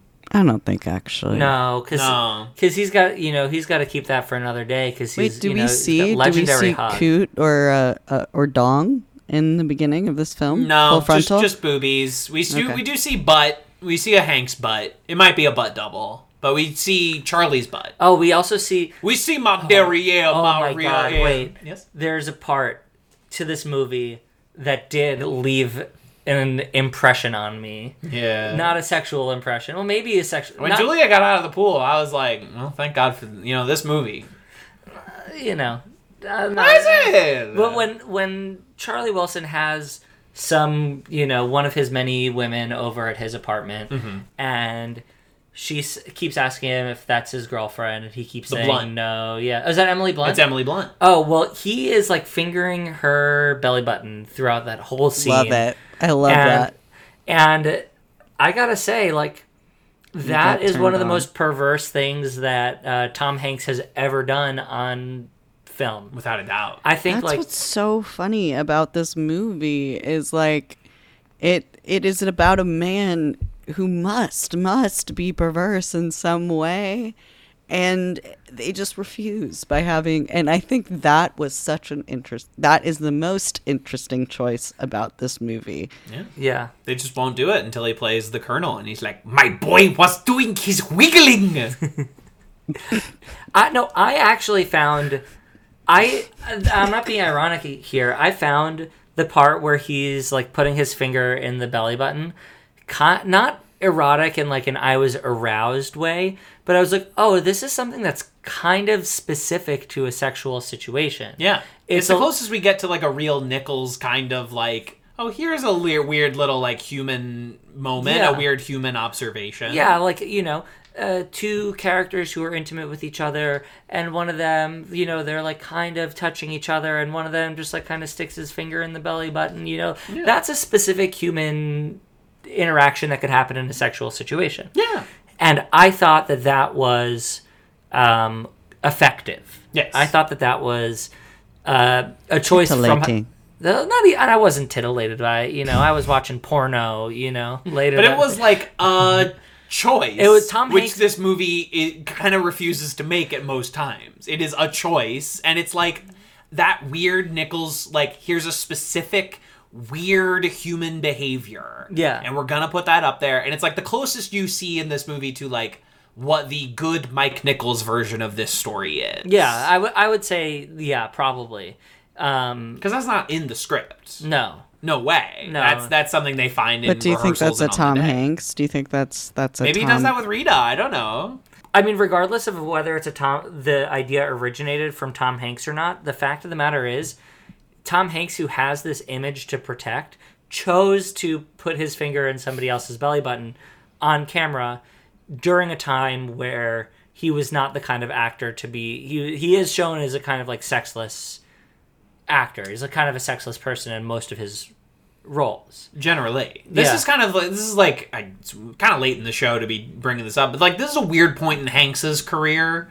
Because he's like 10 years on from winning back-to-back Oscars. And so, like, this is happening in the Hanks 2000s. So, like, Catch Me If You Can is around this time. This is where he's starting to play, like, slightly more morally dubious figures with, like, Road to Perdition, where he's a guy who kills guys with gun. The Lady Killers from the Coen brothers, where he is doing this accent, and he's going to rob a little old lady. I've never seen The Lady Killers. Oh, I love the Coen brothers. I might have to watch it. I might have to watch it as well. It's one of the like 3 Coen brothers movies I haven't seen because I've heard it's not expressly good, but it has its fans. And this is just it's just a bizarre little time in the long career of Hanks, and he just won't commit to the mid-career rebrand that a lot of actors take. They have the young persona, and then you slowly shift into, like, what is the last half of your career? Well, here's the thing, is that I kind of disagree with you. Okay. I think that he is trying to do the kind of more mature actor thing of playing a politician, somebody with a some sort of pathos, some sort of gravitas. And I think Tom Hanks does give this character not like a Sorkin-esque monologue pathos gravitas, but a kind of charm. He wants this character to express his power via charm, right? I think that is clearly communicated. And I think that that's something that a lot of people when they begin to become middle-aged in their acting careers will start to do, But the thing is that he doesn't commit to the truth of this guy's the consequences of this guy's actions. He just wants to embody the charm. He's not interested in anything that would make this guy unlikable. Even though him being unlikable would actually make him more likable. If I saw him, snorting lines of cocaine, if I saw Tom Hanks snorting lines of cocaine, I would be like, Tom Hanks has some freaking balls. Like, I'd be like, he's going for it. He's really going for it, Absolutely. Whereas, like, I don't know, a weird contemporary at this time that I could see playing, like, the more acerbic Charlie Wilson is like Billy Bob Thornton, or someone like that. He's, again, another Southern guy, but he's a lot slicker. He's a lot grimier. And very easily you can see, like, I see what's charming about this guy. I also see the way in which he is, like, a dangerous person to be around. I feel like Robert Downey Jr.'s character in Oppenheimer is sort of like what is the more realistic Charlie Wilson in a more realistic Charlie Wilson's War. I think that Charlie Wilson, the person and the character, was probably extremely, like, genuinely charming. I feel like Robert Downey Jr. in Oppenheimer was like politician charming. He's fake charming. He's fake charming. I feel like Charlie Wilson and Tom Hanks, by extension, is genuinely charming. Right? Mm-hmm. I don't think the problem is with the charm. I think it's that Tom Hanks doesn't want to show Charlie Wilson blowing lines of cocaine and having a lot of sex. He doesn't do the cocaine in the movie. He does not do a line. It is implied that he has done it. One time at that party, one time. That women have boundaries with nudity in film sometimes. Tom Hanks has with cocaine and 9/11. But he loves peeing. Does he? Tom Hanks pees in a lot of his movies. Did he the way that Brad Pitt eats? The way that Brad Pitt eats, what Brad Pitt eats and Tom Hanks excretes, right? It's like he pees in a lot of his movies. That's it. I mean, that's interesting. I actually, I didn't think about that. Mm-hmm. Like, you don't think about Tom Hanks peeing ever? He probably pees in the hot tub. I thought about Chet Hanks peeing. Hey yo. No, I think that if he did just one line of cocaine, just one. If he like. And that's our only complaint. You can do the movie cheat where he, like, the camera is framed, like, right here, and he goes, like, oh, you don't see it, but he's, like, obviously has just done it. This is our only complaint. This is our actual only complaint about Charlie Wilson's War, is where was the one line of cocaine? Where was it? I genuinely think it would have bumped the movie up another star and a half for me if I got to even imply Bump. Get it? Oh, yeah, bump, yeah. Bump. Is that if Tom Hanks did a line of cocaine, he was in a hot tub next to a woman with breasts. Okay. Also, all of the women's, I would argue, had breasts, but continue. But they had, out breasts. Out breasts, Outwardly. Outwardly breast instead of inward. But his eyes were up there. His eyes. He's not paying attention to this lesser debauchery. So weird. No, he was watching the news. He was watching Dan Rather. He was watching Dan Rather wear a turban, and he's like, "Well, why is this fancy newsman all of a sudden wearing one of them religious garbs?" And the Playboy model says, like, well, he's in India. And he's like, shut up, woman, in an Aaron Sorkin script. You're wrong. Yeah. And then they make a point of him pointing out on an imaginary map that he knows the entire geography. That this guy does have a little something smart to him. Yeah. Although the other day, I did in bed. Hallie asked me if I could draw and identify. Play Charlie Wilson Yeah. just this once. No, Yeah, she did Charlie ask me if I Wilson. could draw and identify a map of the United States in every single state.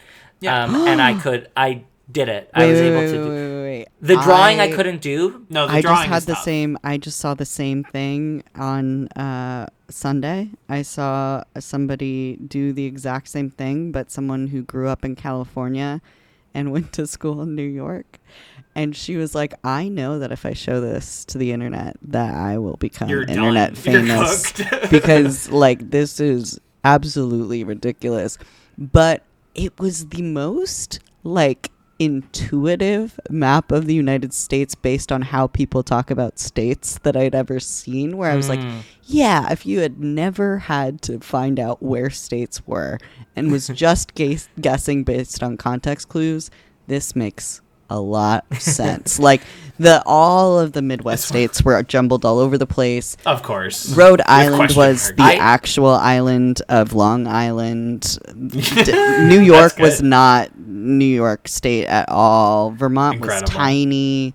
Like, there were just so many things where you're like, yeah, Vermont the shaped Dakotas like a were all over the place. Like, the Carolinas were, like, more of the 13 colonies were the most accurate, I would say. And I was just like, yeah, we should all be forced to do this, except I do know where all the states are. I know where the states are. I'm a born and bred New Yorker through and through. I was walking here since I was walking, and Bagels, pizza. bagel. Oh, why'd you say bagels, Kat? Why was bagels the first one that you said? The Statue of Liberty, Empire State In Building. this climate, in this Now I'm climate, impressed times. that we have not, we have barely even a little bit mentioned that the war that is occurring in this present very moment. and we are gonna keep it that way. We're gonna, because I was afraid. I was afraid when this was the choice. I was like, wow, we're really watching this one right now. Okay. This has been on the books for so long. I swear we were not trying to capitalize on Nah. like current events. No, I have a series of movies that I could recommend about Let's current go. events because I Are they watched them Michael all Moore? growing up. No, they're not Michael Moore. Michael Moore doesn't really touch this topic. No, I think that the real Charlie Wilson would not have watched the news instead of 6 individual breasts that were in a hot tub with him at the same time. And As a guy's trying to sell him a TV show, Yeah. it's just a Dallas, weird. It's just, but in DC. yeah. You know what? Sounds good. Is he pitching The West Wing? Is that what I'm supposed Maybe. to like I- That's probably the understand? joke. Yeah. Wait, maybe that's Sorkin. Is he That's supposed probably to be the joke. Maybe he's. Oh my god! Because Sorkin loves cocaine. God, does he? Sorkin loves cocaine. Does Allegedly. he love? And the breast women probably aligns with kind of his situation. I don't know if he was seen with Playboy bunnies. I bet he thinks that he was. I bet he believes he deserves to be. No, Maybe of course he's he doing- was seen with Kristen Chenoweth for a while. Maybe he's doing the Marky Mark doing Entourage. She was like, haha, I'm making fun of this is me making a caricature of myself. And much like yeah. Marky Mark with Entourage, it's all about how he's banging babes left and right. Yeah, but he's so. He's slaying. Yeah, maybe he's a little skeezy, but he's so charming. that- Aaron Sorkin pulls is what Yeah. we're learning. Or he wants us to believe that he pulls. Yeah. Yeah. So that was, I don't know. That's Charlie Wilson's war. That's Charlie Wilson's war. It really was Charlie Wilson's war. And that's how the story ends. Mike Nichols crosses his legs. Yeah, incredible. No, would not get a hearty recommend from me. Next up on the pod, NICHOLSVEMBER is sadly over. Damn. I would love to continue it next year, even though there's no more Julia Roberts Nichols movies. We could just do it about his great filmography. Next year, Who's Afraid of Virginia Woolf? It's our spinoff. And spinoff. Hey, if you want that spinoff, the best way to encourage that spinoff is patreon.com/TV's Kevin, baby. And we will be doing a discography of Mike Nichols and Philip Seymour Hoffman, respectively. Not I would love- necessarily yeah. mutual projects, but somehow. This is the only overlap that I can think of. Yeah. So, somehow finding a thread. We'll cover between- every episode of Angels in America. It'll be great. It's gonna be a great pod. So wait, which is Angels in America? Mike Nichols. Mike Nichols did Angels in America? Every episode. Wow. I didn't know that. Mm-hmm. I don't know. What a great filmography. Yeah. Wow. Postcards from the Edge. Great movie. Oh, Silkwood? Is that the one? Is Postcards from the Edge the one that's like Carrie Fisher and Debbie? It's Reynolds based on it's based on Carrie Fisher's novel that is loosely autobiographical, adapted with Shirley MacLaine and Meryl Streep. It's so good. It's really, really good. Silkwood with Meryl Streep, a very like leftist revolutionary sort of movie. And anyway, Mike Nichols is great. Watch other Mike Nichols movies. When he's on, he's one of the greatest players of all time. When he's off, it's pretty bad. I remember he coming does have some into offs. my mental illness with Postcards from the Edge. I remember being like, I finally identify as someone with mental illness, and this is my piece. This is my work. I think it would also be based on the conversation I had earlier this weekend about not being liked by my own mother. Maybe something worth revisiting for our first Nichols. Would recommend that movie anytime. It's a great film. Spinoff. I have a question. It's controversial, I guess. I don't really know how to frame it. How would you guys feel? I think his name is Taylor Nanny, and he's a comic. How would you feel if you went to a comedy show and point blank the host of the comedy show was calling on strangers in the audience, and the first question that he asked, usually like being like, give us a prompt or whatever, but on the spot asked you, do you support Israel? How would you? I mean, I love comedy. It's just, that's such a funny thing to do. Honestly, like, if it's funny either way. It's funny either way. If he's doing it earnestly, it's funny. If he's doing it ironically, it's funny. As an a concept, audience member, I realized what I would say, but what would you guys say if you were at a comedy show and someone point blank asked you that? Were you hired by my mother to figure out how I'm feeling about the current situation? Because I have made a conscious choice not to post in the WhatsApp. Thank you very much. I would Or yell, on my tell Instagram a stories. fucking joke. Yeah. That's my firm response. Tell Those a are joke good. at this comedy show. Those are good. I would probably deflect. I would probably say, well, what do you think? Yeah. You got to give the comedian like other shit that he can't resist. You know, like you got to wear something stupid. You got to say you work at like the Butthole Factory and he can't resist doing material about it. Yeah. There was a girl there who was very drunk, and she loved talking about like how she enjoyed piss play, and like to a degree. Honestly, also kind of interesting. Yeah, like honestly. to a degree that like the comics were almost like there's too much material here and we can't only focus on you tonight, so we do have to like keep moving, but like there's a lot here. Thank you. I went to a comedy show with my sister one time, and my sister, is a beautiful woman, and everybody was asking us if we were on a date, and every single time I had to say, no, this is my sister, and then, they got a kick out of that. They were like, oh, dude, that's gross. It's like, be mature for once, okay? I thought the comedy club was a place for mature people. I thought this was the chuckle. new town square in Athens, where scholarly minds met. Well, I was sitting at this comedy club. It was actually someone who my friends, who I think will be a guest for my best friend's wedding, her current boyfriend was like the producer, so the kind of omnipresent god mic of the show for this comedian. And so to be in that unique situation of like, I'm not just an audience member, I'm like affiliated with the novelty of this performer in a personal way. Like I'm in the backstage pass You're area. Amy Adams at the auction party in Charlie Exactly. Wilson's War. And so he turned to us, and it was two girls that I was a cheerleader with when we were all in high school. And one of the guest comics kept referring to us as the Sarahs because we all looked like different versions of each other. And it was just... It was a weird vibe because I was like, well, I'm not I'm not a girl, but I'm not going to bring this up on a comic platform because it already does not feel like a very safe space. So I'm just going to enjoy the costume and the drag of this moment and be a Sarah. Oh, I'm sorry. Did getting misgendered trigger you? Comedy is about making people angry and telling them things they already agree with. It's not about telling jokes that make people laugh. No, the things, comedians just, I think they should all, Die. Yeah, I think stand-up comedians should be shot. I'm ready to take this stand. That's my stand. After the last stand-up show I went to, and by last I mean the last one I will ever go to, I'm like, yeah, stand-up comedians should be shot. Yeah, I'm sorry. And First up against unfortunately the wall. for me, I'm like, well, finally I have good entry ammunition to just dive head in to being a stand-up comedy. Be like, hey guys, so my mom told me this weekend she doesn't like me. And like, that's just a great way to be like, career beginning. Absolutely.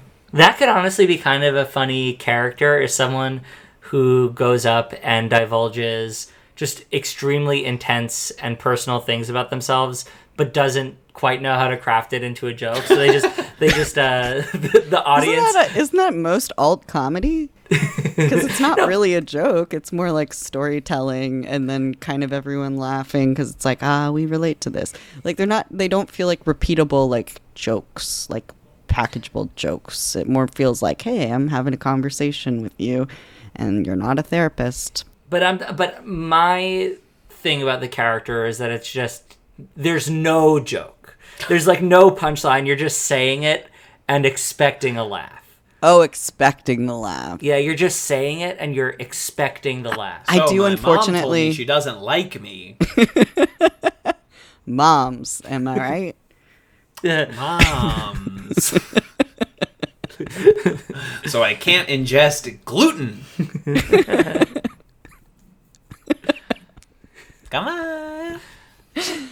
It is kind of my lived experience because sometimes there's times not that I'm waiting. That's the distinction, is I'm never like waiting for the laugh, but there are times where I say one thing to one room and it gets a laugh, so then my wires get crossed, so I'm like, this is funny, so then I say it to a different room. But usually the difference is like I'll say something to an AA room and they'll find it very funny, and then I'll say it to regular people and they'll be like, are you okay?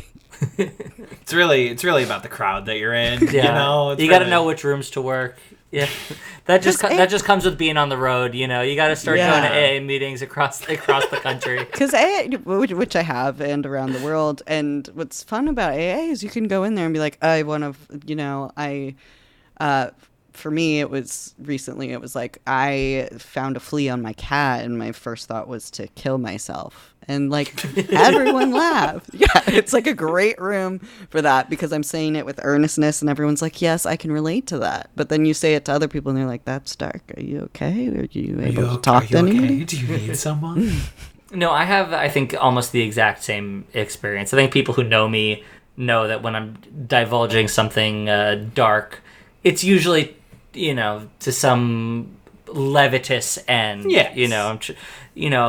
I'm pretty earnest about, my foibles and my struggles and, all that stuff. But usually when I'm around other people, at least the idea that I'm divulging it and I'm aware that it's kind of maybe a bummer thing is enough for people to be like, oh, we're laughing because we know that, we're sorry. So pity's great for comedy. What if someone felt bad for you? Yeah, I mean, isn't that, What if an audience of thousands of people felt bad for you?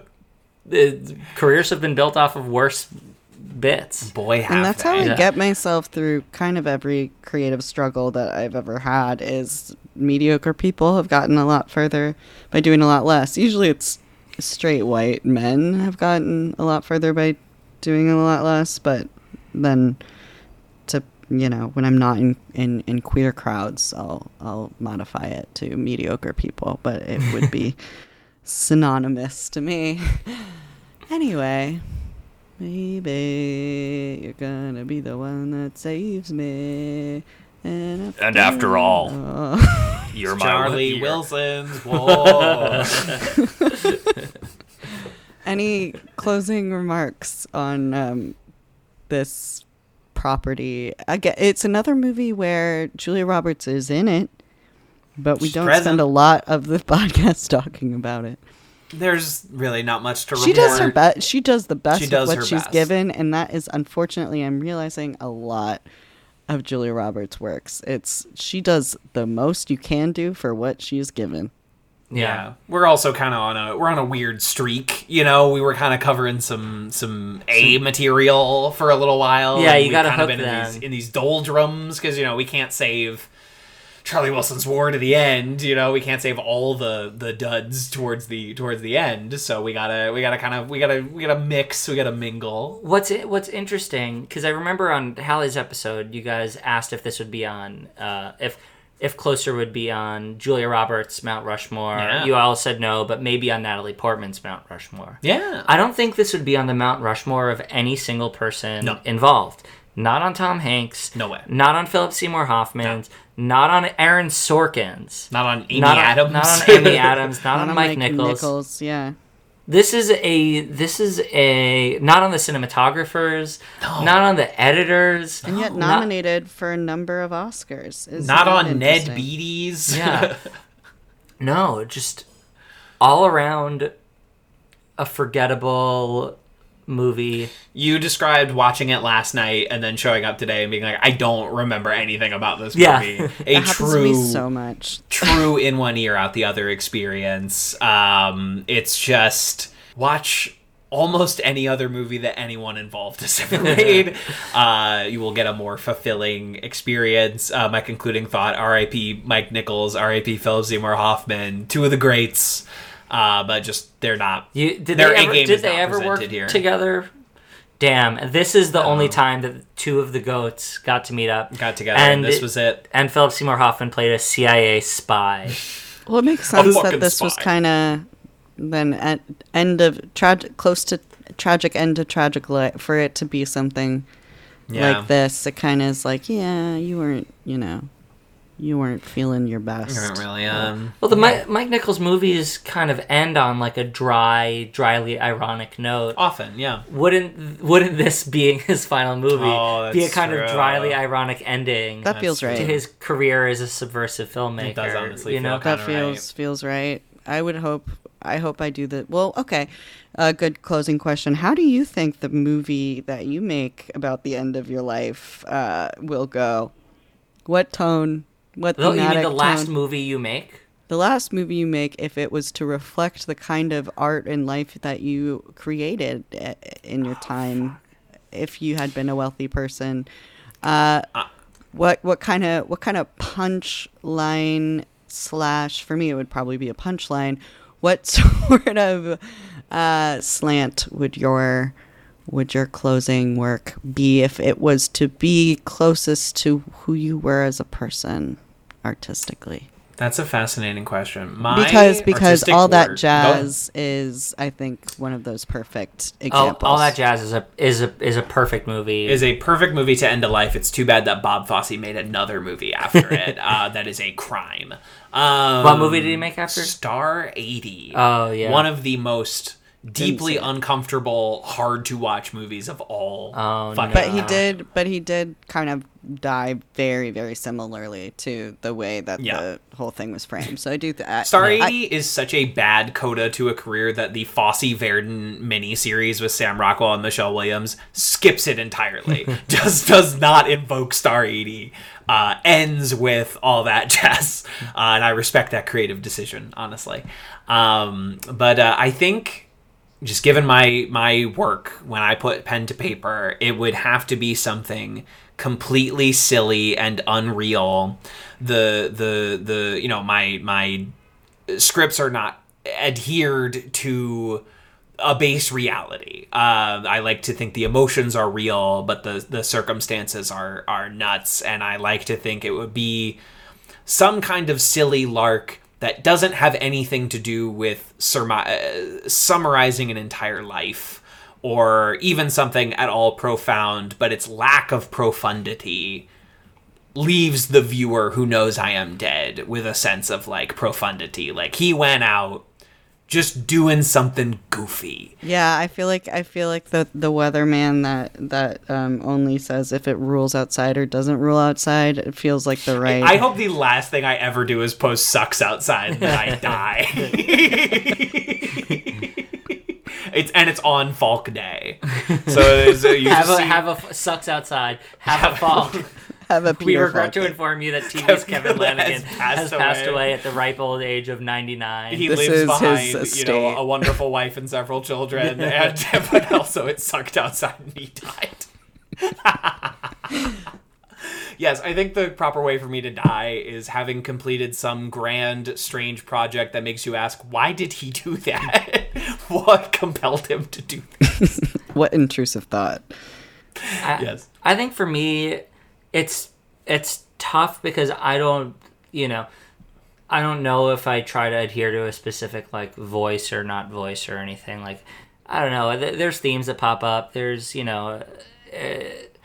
there's contradictions that I'm always wrestling with and the kind of stuff that I like to do. But I don't know if I have. It's just like, before the pod, I don't remember if we were recording or not for this, but Kevin said that I couldn't do voices because I myself am a character, Yes. So it's hard for me to embody somebody else because I am very much myself. In that same way, I think it's very difficult for me to imagine what a reflected story of my own life would be, So it'd probably be something existential. It'd probably be something, that fights itself, I would say. It'd probably be something that questions the very premise of why even make a final movie that reflects the fact that it is a final movie. I'd say that, something that's more interested in these meta questions of what it's like to actually make a final movie than it is in actually making the movie. Yeah, I would say. It feels like I think it would definitely be produced by HBO, and it would be more a limited series, and it would be more in the camp of like Nathan For You, John Wilson's, whatever. You're just like, a guy, and it follows you as a guy. It would be Schenectady, New York. Yeah. It would be The Rehearsal. Mm-hmm. It would be. I mean, I would never compare myself to somebody as incredible as Bob Fosse, but it would have the same kind of existential, self-reflexive tone as all that jazz. I think, it would, as if, I have any even amount of That's the one. It's fun. We're having fun here. Yeah. But that's how I think I would probably like to go. That's beautiful. Yeah. I think mine would end obviously with a campy musical number. There would be bisexual lighting. It would mostly be a mockumentary. It would probably start with true crime, but then end with somehow get from A to B to C in a way that's like, that's creative. I wouldn't have been able to think of that. Fun watch. Interesting. Sad. Interesting. I think it would be that. Hell yeah. Yeah, absolutely. I think your final work, whatever it is, would be very forthcoming. You're someone who loves to provide details about your life that other people, myself included, would be like, that's oversharing. Embarrassed to share. Yes. I wouldn't produce a PowerPoint presentation of all of my romantic failures from the last calendar year. But Yeah, I you did that would last and birthday. have, and I have watched it, and like that is a bravery or a lack of self-consciousness that I just simply don't possess, and I'm envious of it. Or it's a ways. reclamation of self-consciousness in which it's like, I feel self-conscious, and so I'm going to do this in spite of it. Gonna own the self-consciousness. Yeah, and that's what it is. But yeah, for my birthday last year, I made a PowerPoint presentation of not just romantic failings, but all sexual and romantic failings of the calendar year. And I do think maybe that is what I will be doing. We're coming up on my Spotify Wrapped of my romantic life, which has been way, way thinner than last year. So I'm going to have to find some some interesting anecdotes of all the ways that I failed and maybe lovably failed. It'll be hard to because a large portion of it has been one specific plot that everyone but the person is clued in on in my entire life. Right. So that'll be difficult if said person attends said birthday. But anyway, yeah, that is probably The Woman in Me, but it wouldn't be Woman, The Them in Me by Britney They, Spears. them, and me. It would be that kind of vibe, which I've been enjoying on audiobook. Michelle Williams is the voice actor for Britney Spears in the audiobook of The Woman in Me by Britney Spears, and it's been very entertaining. I have that on hold at the old library. I'm just waiting my turn in line. Yeah, you're like 1057. Sounds like a metaphor for death. Ain't it? Yeah, I was like 1400th in line when I last checked. I haven't checked in a little bit. You know what? We can see where I'm at in the Britney Spears audiobook line. That feels like a good ending to Charlie Wilson's War. Feels like a good ending. While I'm looking that up, Yaari, thank you for joining us. Wonderful guest. Thank you very much. Episode. I'm so glad to have been a part of the Run the Julia's universe. Absolutely. And anything you want to share with the people? I don't know. Projects, anything where can we find you? Vote. Go out and vote if you can. Stay online. If you're in line, stay online. If you're online, stay online. So go vote. On social media, I have been trying to take a little bit of a step back, but on Instagram, I am at Yaari NT. That's YAARINT. Again, YAARINT.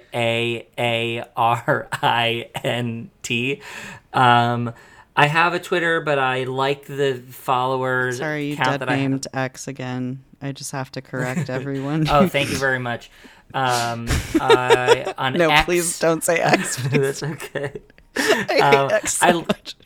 I kind of like the follower count that I'm at. I deleted a more popular account and restarted it from scratch.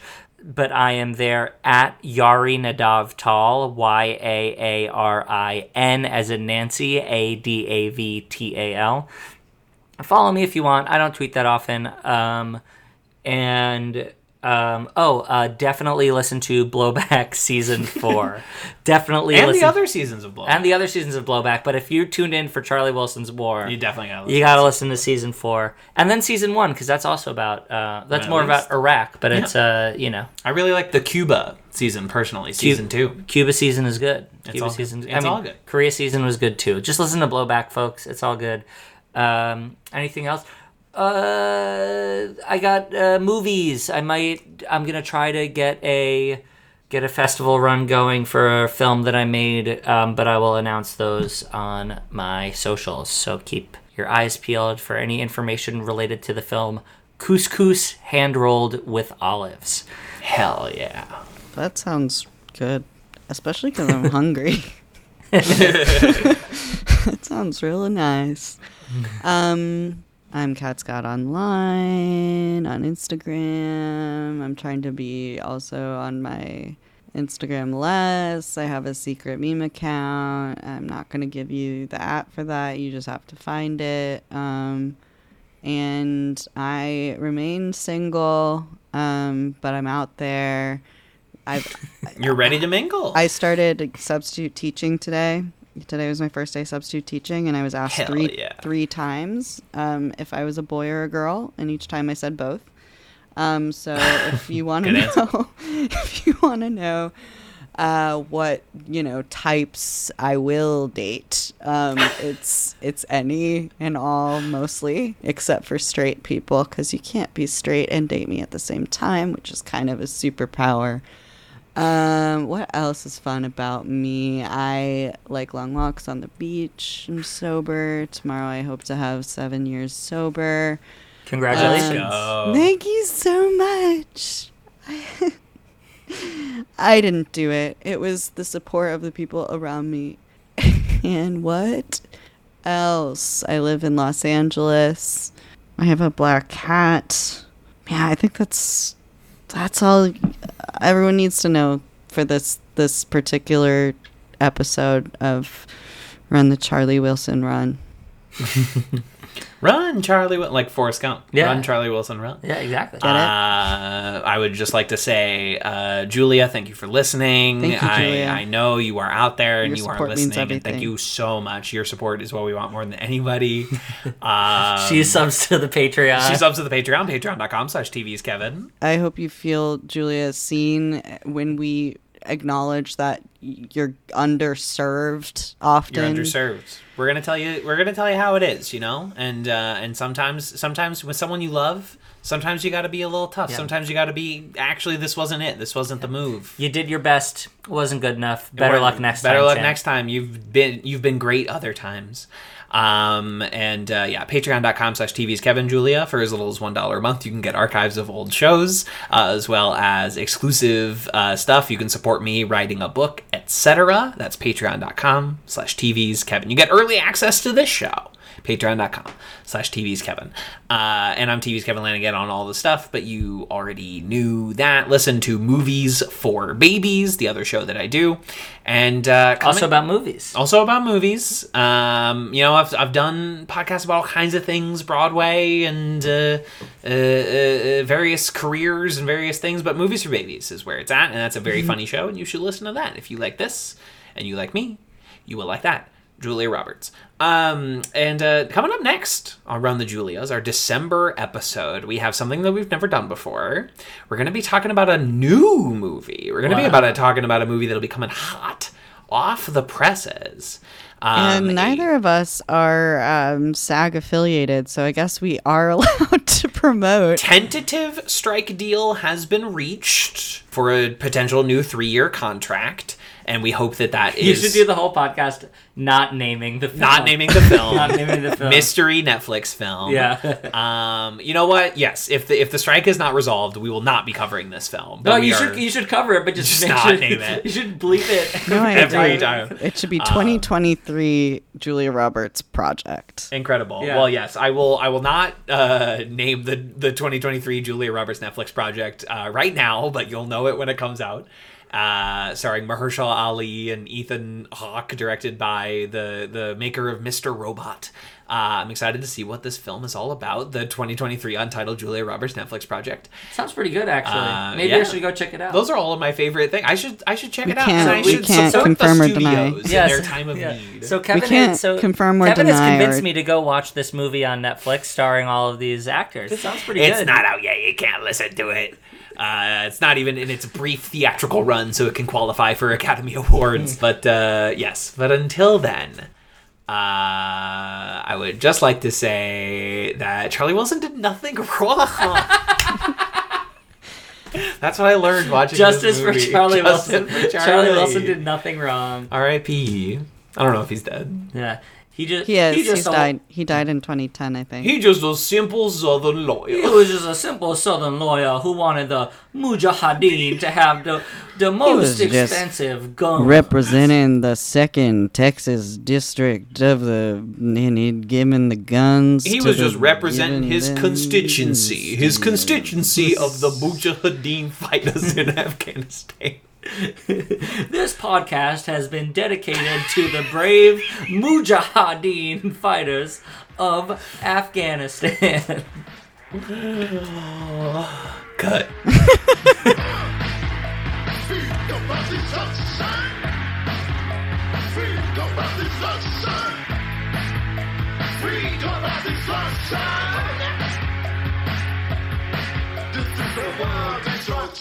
Your life ain't nothing. The human race is becoming a disgrace. Countries are fighting in chemical warfare, giving a damn about the people who live there.